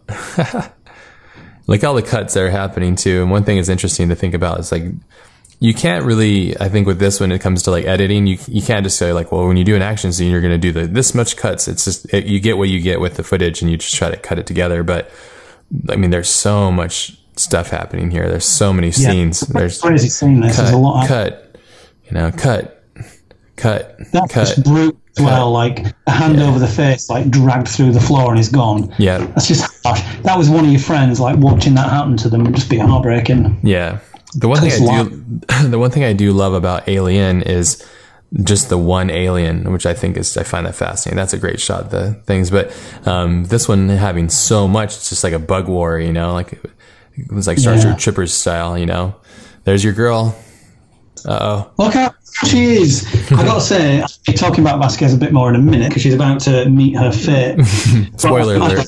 I should probably get onto that now because it'll take me a minute to explain it all. But the bit that's about to happen where Vasquez gets stuck in the pipe and Gorman comes back and Gorman has his nice redemption moment where he offers a grenade and they both kill themselves and sort of let everybody else get away. The bit where Vasquez gets injured, where she pins the alien's head to the wall and shoots the alien's head, that's actually the producer, Gail Ann Hurd, who at the time was James Cameron. And when filming the cutaway of the boot coming up on the alien's head and the pistol being fired into the alien's head and killing it, they needed someone that could handle a pistol in a certain way, and apparently Gail Ann Hurd had like tons of weapons experience, and so she got all dressed up in a combats and actually doubled in for Jeanette Goldstein to shoot that. And I always loved that story. I love stories like that, people looking in and just getting stuff done, all the behind the scenes. I wrote a blog post about it on my blog, on my website, on my sci-fi blog, excuse me, and I just thought it was like a fun little thing. And Gail Ann Hurd actually tweeted me, and she was like, "Oh, I read your blog post. That was really cool. Thanks for that. It was a really cool day." And I had like a little chat with her about it. Oh, that's so cool. The coolest thing that's ever happened to Twitter. That's so cool. This is so nice, and she was just like really, really fucking cool. That's awesome. Just made my entire week. Look at that. Amazing. That's coming down a vertical shaft, those alien shots there. It was gymnasts supported on wires dropping vertically. Just looks so cool. But they don't look like that's the only problem I had. Like, as cool as they look, they don't look as like, they look like they're slipping and sliding all over the place. Yeah, they look like quite weightless, like quite kind of anti-gravity. Yeah. Oh, there's your roll. Just aiming a little high, but it's all good. Yeah. There are some very cool character deaths in this, though. So this bit here, this is Gail Ann Hurd doing all this stuff. Very cool. Secondary stuff. It's such a great character death, though, because like everything she's doing is on instinct. That flailing one in the tube as well is just awful. Yeah. It's really nice how Gorman got his redemption. Yeah. And Vasquez, like right at the end, accepts him as an equal. Yeah. When it's the top of the grenade, and she's like, "Yeah, you are cool, actually. Yeah, we're gonna die together." Yeah, it's a really nice cinematic end to the characters, I think. It gives Gorman a really nice arc. Yeah. Well, he did finally change, which is cool. You know, he finally became the person that he wanted to. To be just all all the time. Messed up by then. But yeah, I thought this was a really great way to sort of finish up with Gorman. That looks cool. Again, all this stuff looks like the second book of the Aliens graphic novel. She grabs it and they all hold it. Yeah, it's nice. Perfect cut too, right before it, to have the alien screaming out at her too. That flame looked great coming out of that tunnel. Just the amount of work in this film is just insane. The sets and it's very reasonable as well. Separated is very reasonable. Yeah. That could have been a contrivance. The way Ripley piles down there looks really dangerous. Yeah, super sketchy. Machine. Yeah, man. I thought that this whole bit here is really well done how they get separated. Actually, and even like her sliding down a big air shaft. Yeah, the whole thing's reasonable. Yeah, it makes sense. Yeah, it makes sense because it's such a cheap setup that was just like, oh, okay, so the story needs them to get separated, but it works beautifully. Apparently, when they were filming this, Carrie Henn said that she asked up a few takes so she'd get to go down the slide a few times. And James caught on to that. Yeah. Here, this is my coming up here. So creepy. My favorite creature shot in any film. The one where the alien comes out of the water. Yeah. It's absolutely fucking exquisite. Again, it's very iconic. Like, we've never really seen this properly done before. Like, think about all the different moving pieces. Like, in an alien ship, little kid in the water. Like, this is the first time the world has seen this before. At least that I think of. It's the way its tail's hanging and everything, and it's the way she has to get down because the cutting, get back in the water and all of it, and he's trying to kick the panel open. Again, it's an action scene, but there's so much story just constantly. Yeah. But the actual scene where the alien just rises out of the water and the way its tail's hanging, oh man, it's the coolest creature shot I've ever seen. Yeah, it's how I look when I wake up in the morning. I gotta get out of the bath.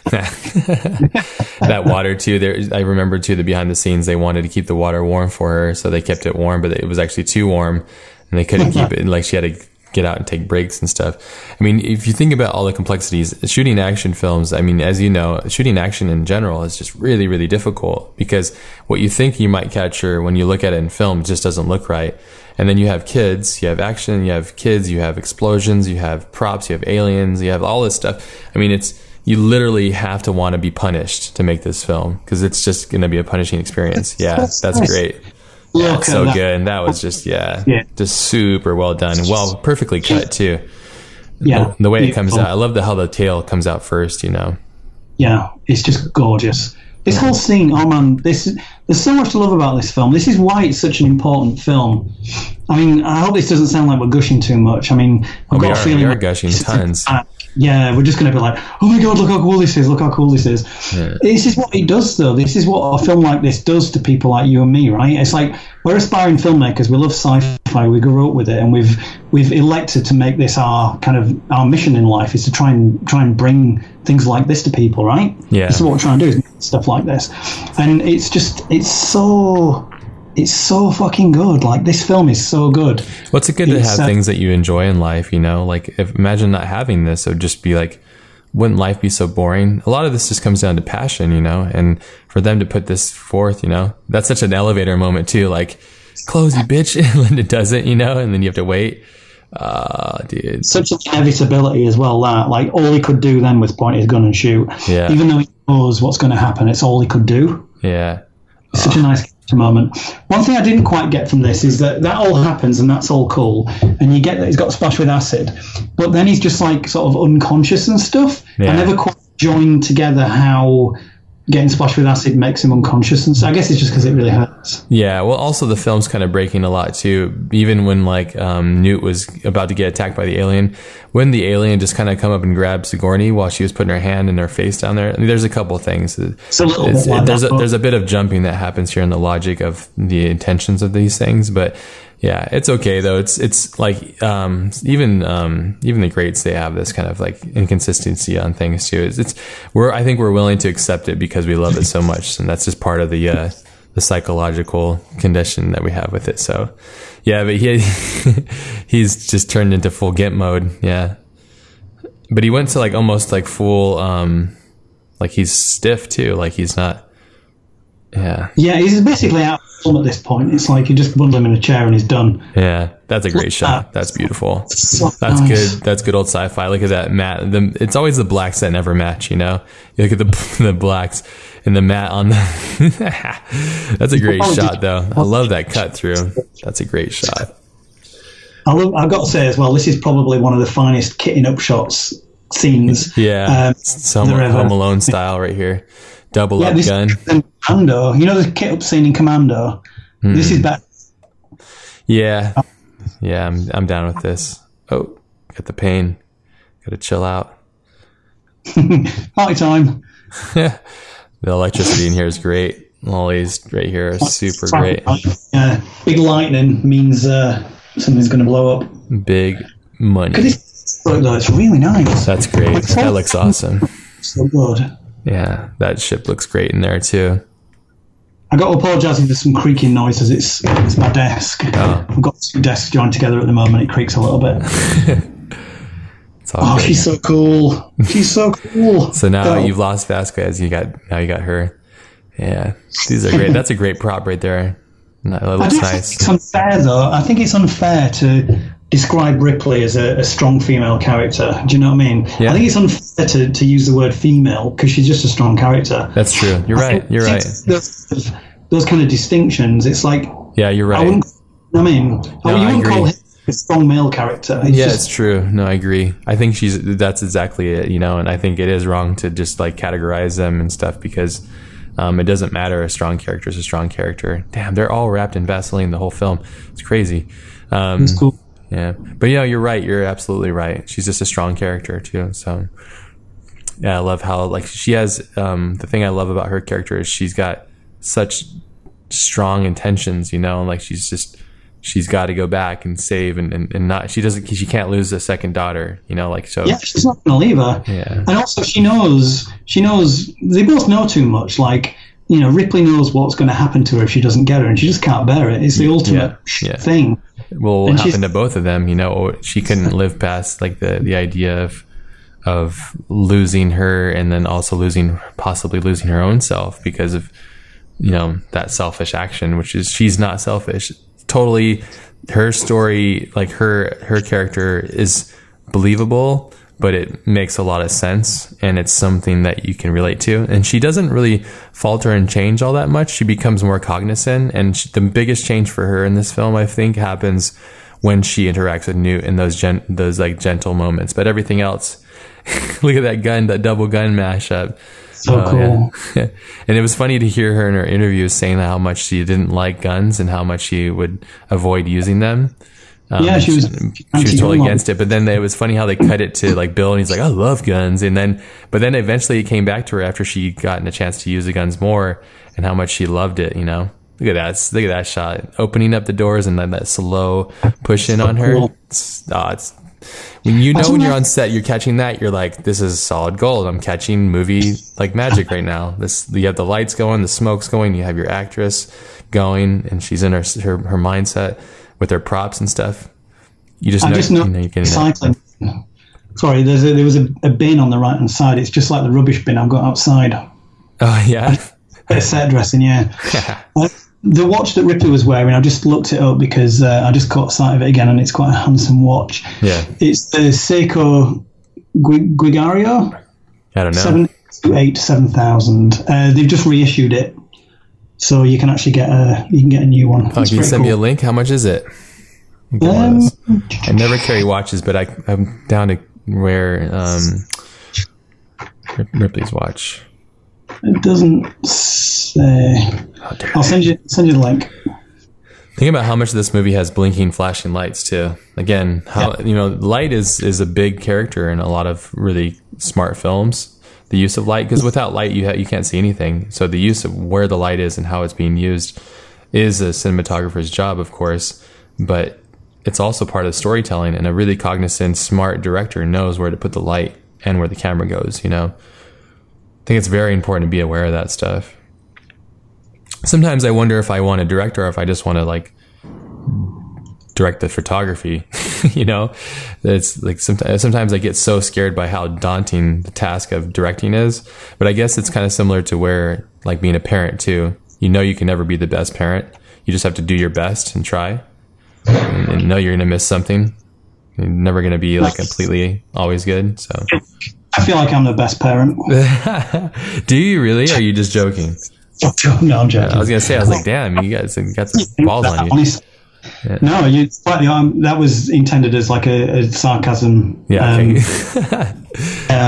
As a parent, it's a good point, because you do hear people say like when directors make films, they feel like their films are the babies. Yeah. But again, this is something that we've sort of known each other for a little while now, and like one of the things that I like about you is the way that you constantly push forwards at things, and you're not somebody who's interested in just getting in a comfort zone and staying there. Like, you're always like pushing things forwards. And that is always going to come. Anybody that's got a brain is always going to have a certain element of trepidation with that when they hope to get good results from it. Yeah, so that's just, you have to. You're always going to have a bit of edge to it, and there's always going to be like that discomfort and thinking, this might all go wrong. But you got to go there and try it, and if you get it right, that's where this comes from. Yeah, you can't be too self-deprecating, but I think but you also can't have such an enormous ego where you don't listen to anybody, and especially yourself and your own fear. Oh, that's disgusting.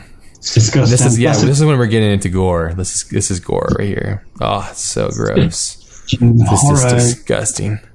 Ugh. Yeah. I think one thing I've done a little bit with this is whenever that was well done. Shoots anything, there's always a lot of sparks. Yeah. And you probably wouldn't get sparks from this kind of shooting. Yeah. I know when they were doing this, there was quite a lot of fiberglass pieces inside this resin. Cut her hands up. Yeah. She hurt her hands quite a bit, ripping all this stuff off a few times. Looked good though. That stuff looks great. Remember well with this stuff, like when you're making films, like you watch a film and you might see one scene where an actor, when you think about it, they might be a bit uncomfortable, like they might be wet, and you can imagine them being cold, and you see it in one shot and you're like, yeah, that might look a bit harsh, but for the actor they might have been like that the entire day. Yeah, the whole day. Right. Yeah. It's like yeah. So yeah, we're watching months of work. We're watching months go by, just flashing by. Yeah. I know that Sigourney Weaver really hurt her back as well, carrying Carrie Henn around so much, because she's carrying these two big guns, and she's just got them slung on her shoulder. Like, it's not a comfortable way to carry, like, heavy bits of metal. Yeah. And she's got this as well. And they made a rubber stunt dummy. Yeah, the baby. Yeah, they made her like a little fake newt. I mean, for any shots that are mediums and closes, of course, they use her. But you can see there's actually a shot, a wide shot, a far shot that you can tell she's carrying a dummy. Yeah, look at that's disgusting. That's like after I eat burritos. That's so disgusting. It's just disgusting, man. As a kid, I was like, "This, what's going on here, man? This is so gross." I love that backlight, that fill, the cloud. And the design of this is just so disgusting. And I think Giger didn't have a piece in this, huh? It was all secondary and stuff. Yeah. This was all from James Cameron. Yeah. Which is crazy. Cool. Well, it's Cameron and also Stan too, right? And Stan Winston's team. Yeah. The design, James Cameron did some drawings. They're like colored pencil drawings on black paper, and he nailed the design, and then the build was just peerless. Yeah, it's so gross. Yeah, from what I understand, James Cameron did the design, concept artwork, and then Stan Winston, what do you call it? The clear teeth with all the KY jelly. I like how the mom just says, "Back off. This bitch is mine." And then it gets super. This is like, it does kind of have this interesting cheese moment where it doesn't make sense. So along the lines with the heat has just beautiful. That's nice. Yeah, it's a nice addition. Boom. You can see like the gear, right? That's the only problem with that shot too. You can see too much. You see the gear underneath where the neck is. You can see the metal right underneath it. Like, damn it. I always see it too. It's because it's center frame. Like, you're always going to get a bit of that going on. But I mean, look at how much they got right. Oh, it's amazing. Yeah, it's incredible. No, they really did pull it off for how complex that thing is. It's got all of this stuff too going on here, right? Look at how much story is going on right now. Like, yeah. Do you know what I mean? And nobody's speaking. Two queens talking, Yeah, nobody's speaking. It's like, I mean, I don't know if we're into an action scene yet or about to get into an action scene, but there's just story everywhere. Everything that happens is a story. I want those Reebok shoes. I'll probably never wear them, but they look sick. You probably find a pair on eBay. That's a freaking fantastic shot right there. Yeah. It's beautiful. And it means so much. Like, you know what that means. As soon as that egg opens, it's like, yeah. Yeah. We're past talking. No, this is great. Shooting. Yeah. I love this. It's unload into everything. She just like, it's just what, it's great. She just like bucking unloads on everything. It's just like left and right, just blasting everything. Her expressions are great too when she's holding the gun. She doesn't hold it with confidence. She holds it with like horror almost. You know? She's like screaming and it's like the expression on her face. It's like she's trying to, her body's trying to expel the force that the weapon's expelling. Do you know what I mean? Yeah. It's how some people shoot guns like that sometimes. They grit their teeth and, squint and whatnot. Powerful stuff. Yeah. So gross. All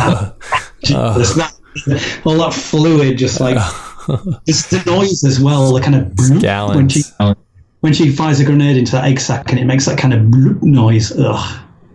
It's horrible. Good thing she didn't get splashed with that acid. Watch your feet. Good thing she got those Reeboks on.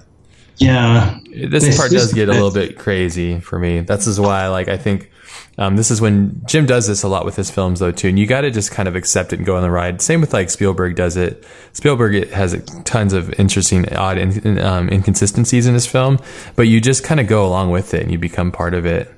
I like how she gets pissed off and just removes herself from the situation. It makes some sense, though. It's like... Yeah.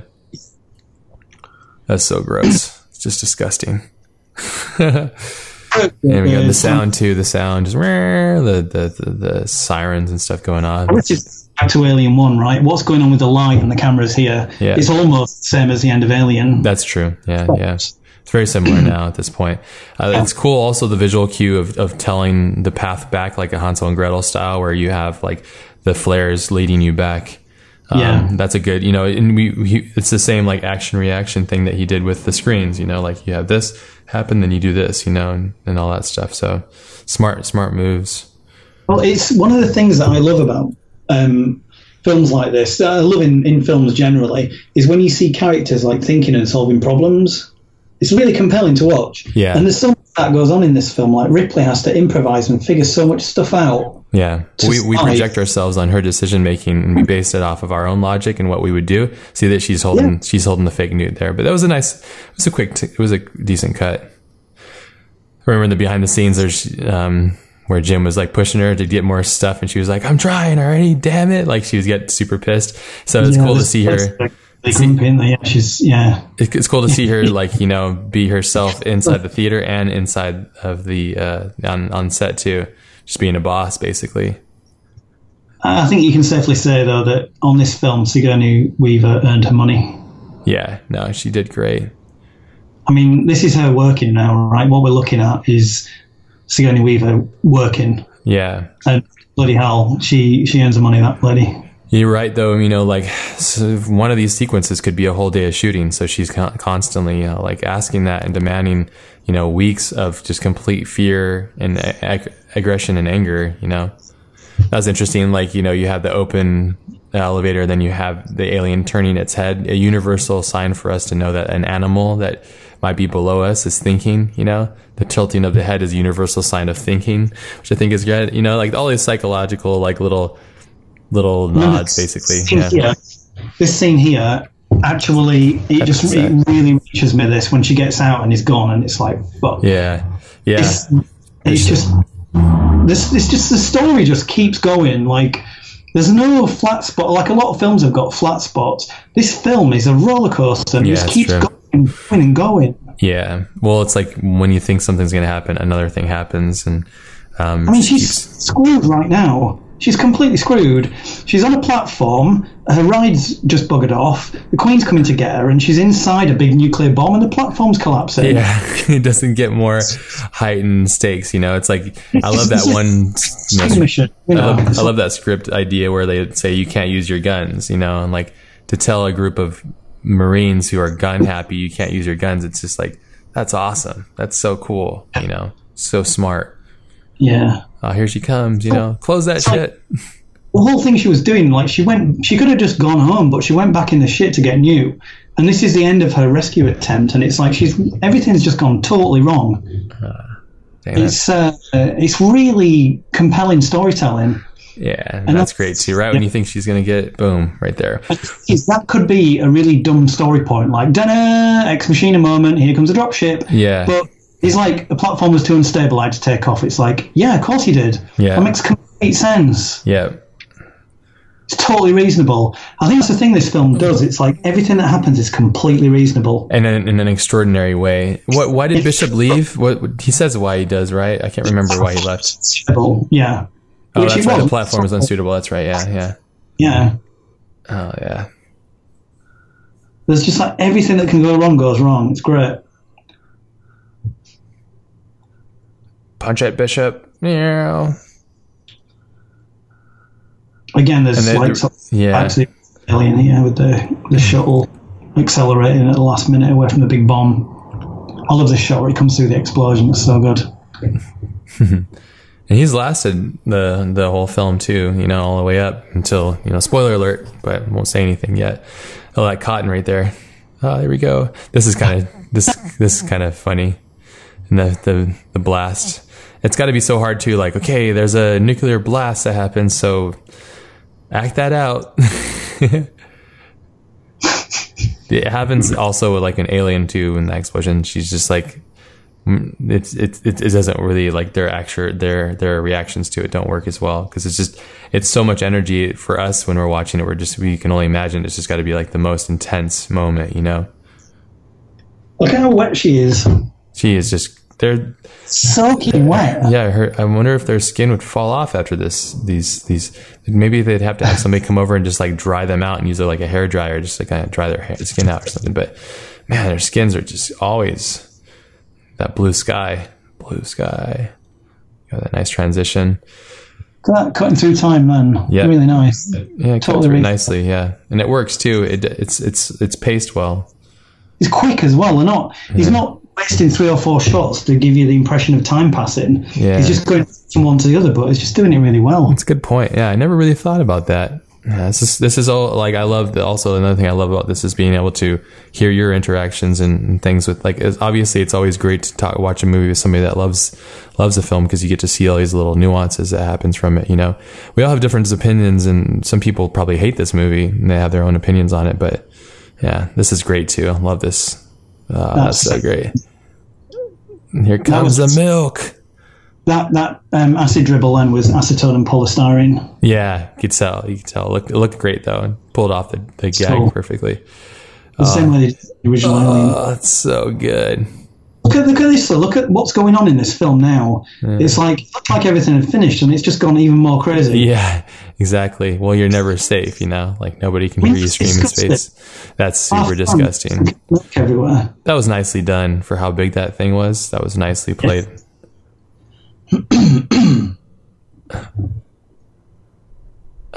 So creepy. He's horrible.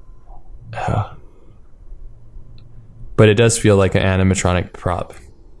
Well, there's the thing going on here too at this point where Ripley is like okay with the aliens now. She's seen a lot of aliens. She's been around them a lot, and they're not like horrifying her anymore. She's just having to try and figure out how to deal with them. Yeah. Do you know? It's like she's not paralyzed with horror right now. It's like the opposite. She's like springing into action. Yeah. And so it changes the nature of the films a little bit at that point. Yeah. But, I mean, I like that though. I like that. Well, you have 2 queens heading off basically, you know? Yeah, it feels appropriate because we've seen so much of them ourselves. Like we feel like we're with her on the journey. But look at the realization of this creature. It's amazing. Yeah. All practical on a tiny budget. That looks great. The little squirting stuff. That's awesome. Somebody off the side, like just squishing something, you know, like laughing, you know, that whole thing to get him to do that and all that work. I think they said it was a couple of days at least. So imagine just that scene where Bishop gets ripped in half. That's 2 full days of like shooting and setting up and stuff. And they even they threw his body and they had to do like 50 takes or something just to get it right. So it felt natural. Like, again, action is so hard to do because you don't know, like you think, you know, okay, well, this guy's going to run, he's going to punch somebody. And that makes sense on paper, but the logistics of getting it to work within all the constraints of capturing it, it's insane. Like action's a pain in the butt.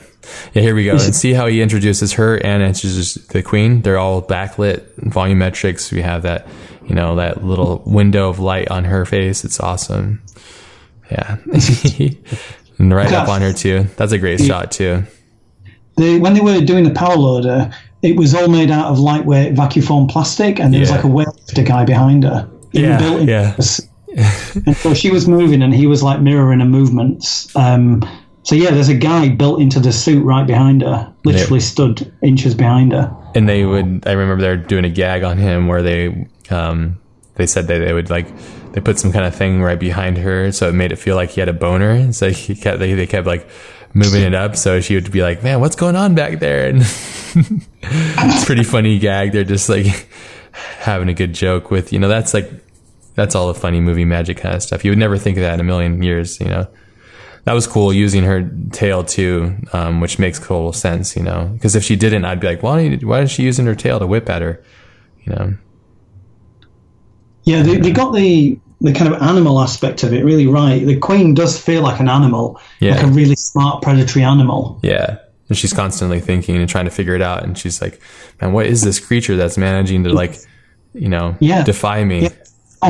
Yeah, I was just sat at home laying eggs this morning. And now basically having a fight with a weird, It does feel like a Jim Cameron creation rather than a Giger creation too. When Giger's on point, he's just on point. When he's not on point, he's not good at all though. Like he does like makes the chicken, you know? But when he's on point, he's the best. And there's no such thing as Alien without him. That's really, it exists because of that. That looks too animatronic.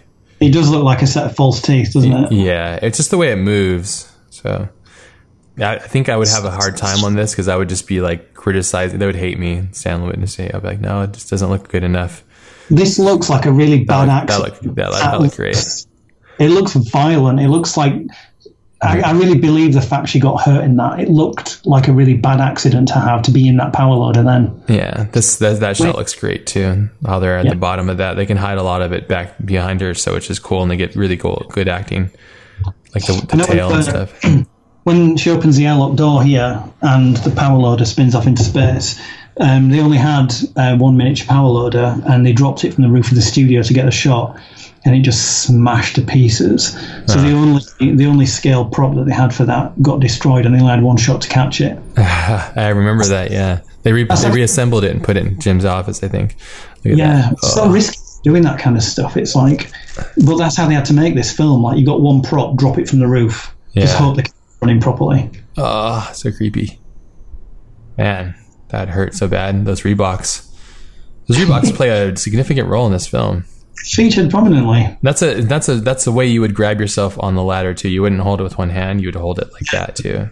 Good airlock as well. I got to say, it's a really nice looking airlock for a bit of a set design.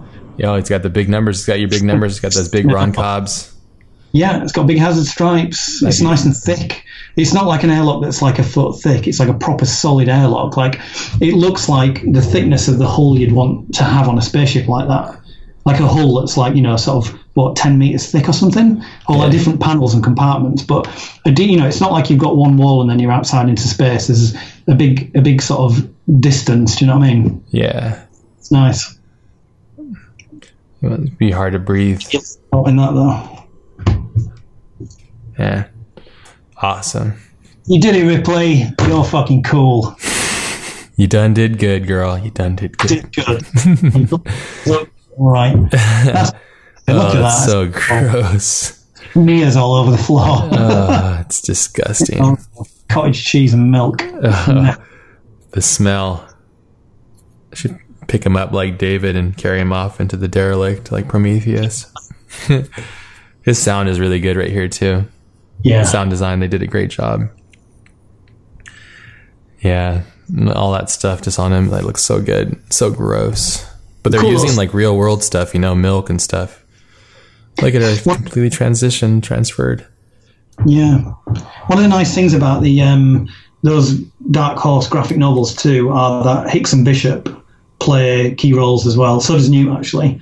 So characters exist in those books. So it's not like Alien 3 where they all get killed off at the beginning. Yeah. Ripley and Hicks go on to have further adventures. And they're very cool. Adventure time. She's got quite pointy boobs as Sigourney Weaver, hasn't she? Yeah. Poignant, I believe is the word. Poignant. Yeah, look at Newt, just all cleaned up. What's that hair? The hair just ages it so badly. Yeah. It's so funny. Awesome. But look at the character change, the demeanor. She's finally vanquished her demons, and she's done so and saved the child, basically. Provided they could have ended the whole Alien franchise here. In fact, in many ways they did. I mean, I kind of feel like it kind of did myself, to be honest. Yeah. I kind of feel like at the end of this film here, Aliens is done. Like the two films, Alien and Aliens. Yeah. Is that just a still frame right there? I think so. Yeah. Oh, it's finished. There we go. We made it. Yeah, that's look at this cast right here, man. It's freaking look at that packed, cast. man. Stacked. Bloody hell. So many people. Wasn't Jim's wife the executive producer on this too? Yeah, that was Galen Hurd. She was a producer. That's what you were talking about earlier, right? Yeah. Yeah, it's awesome. Yeah, she's a beast. She was with him on Abyss too, I think. She was. Terminator. She was a big part of his success, man. Crazy. Yeah, she's doing The Walking Dead. She's huge. Yeah. She's strength to strength. Honestly, she's a real legend.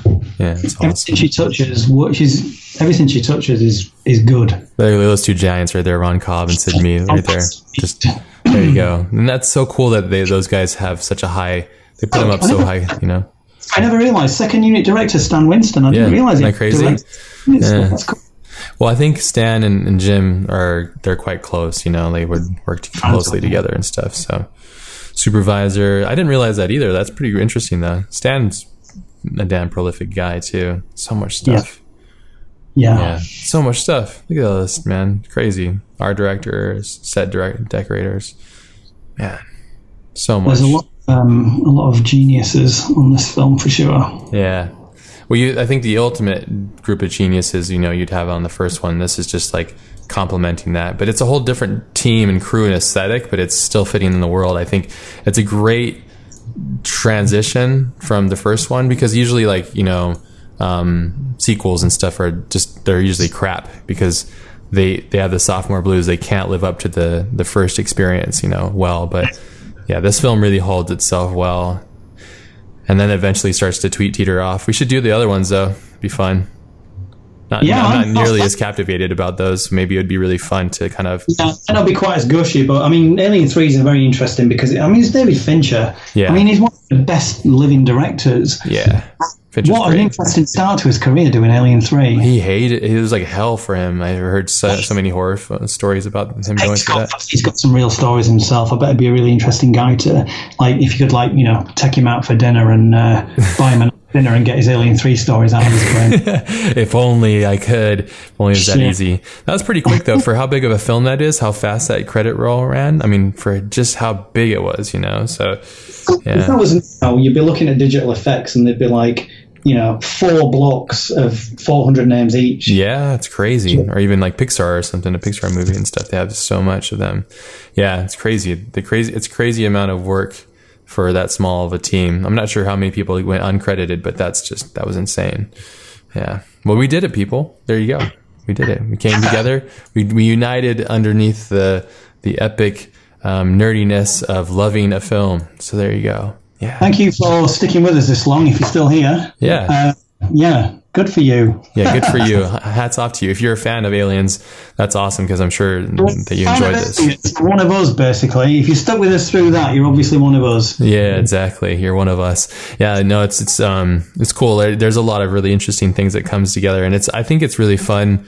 Well, like when I watch a movie, usually it's just by myself and I'm very insular and I close the world out and kind of just focus on it. So it's very rare that I ever get a chance to watch a film with a friend that also loves the film and like really depict it and break it down like shot for shot. And I think that there's something interesting there that like I kind of want to replicate as much as possible and like do it as much as I can, just sitting there and watching the film with somebody and just like scrutinizing it in a loving way, just understanding the balance of things and stuff, because there's a lot of things that happen that I miss, even after watching it so many times, which is great. So, but that's a proof of a great film, and it's also proof of a great viewer too. You're able to see things beyond, so which is great. So, I really encourage people out there, if you love a film, like find a friend and watch it and just go through it and go and study it and stuff, because that's really, I think, besides the fact that we're big fans of it, I think you would agree we just love to learn more about these things, as we go through it. So,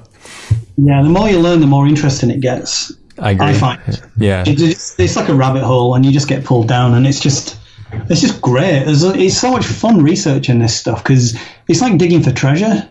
Yeah, no, totally. I think that also, like, there's, you have opposites too. You have some people that I know that don't like to do this as well, and they think it ruins it. Like Steven Spielberg doesn't do commentaries because he feels it ruins the magic, and he's right. I think I agree with that too. But I'm very fortunate. I feel very fortunate that we have people like David Fincher and Ridley Scott who appreciate the magic behind what they do and stuff too. So, because this is for people like ourselves. I didn't go to film school. Eventually, my goal in life is to direct a feature film, so I'm gonna do it. So I don't, I'm learning as I go, by watching and, like just trying to put all that work in. So it's a great resource too. And exercising this ability to become knowledgeable of things that you love, I think you can go wrong. So yeah, it's awesome. Well, I think, I'm the same. Everything you just said there, I'd just say that is the same for me as well, actually. It's awesome. Like, I want to direct a feature film and I learn from watching others. Yeah. Primarily, I didn't go to film school. Same thing. Something about doing a film like this, though. It's like I was talking before about how I started my sort of relationship with Alien. I got into the Alien universe from Aliens. I watched Aliens and then retrospectively watched Alien. Although I did weirdly watch Alien when I was about 8 years old by accident and didn't realise what it was. But it didn't pull me in like that then. And it just scared the shit out of me. Yeah. But I now, when I was like 13, 14, when I first saw it, I watched it as a young lad, wanted to be a comic artist, and was just like completely in awe of everything the film gave me, like all the cool design, all the action. I just loved it. And now, I'm older and I've got a daughter, and I can see all the other levels, all the kind of, the sort of family kind of values running through it. Yeah. Tons of it. Yeah. There's so much, and it's weird that I can have a film that I watched when I was like 13, 14 years old, and it instantly became my favorite. It's crazy. I can watch it now and love it just as much. Yeah. For even more reasons. So cool. Yeah. Same for me too. It's constantly changing, and maybe like 10 years from now, once we accomplish some of our goals, we can come back and watch it again and do another commentary. Like, look at that. What kind of ultimate life goals? I tell you what, I'll put this on the table now, Ash, right? 10 years. Yeah.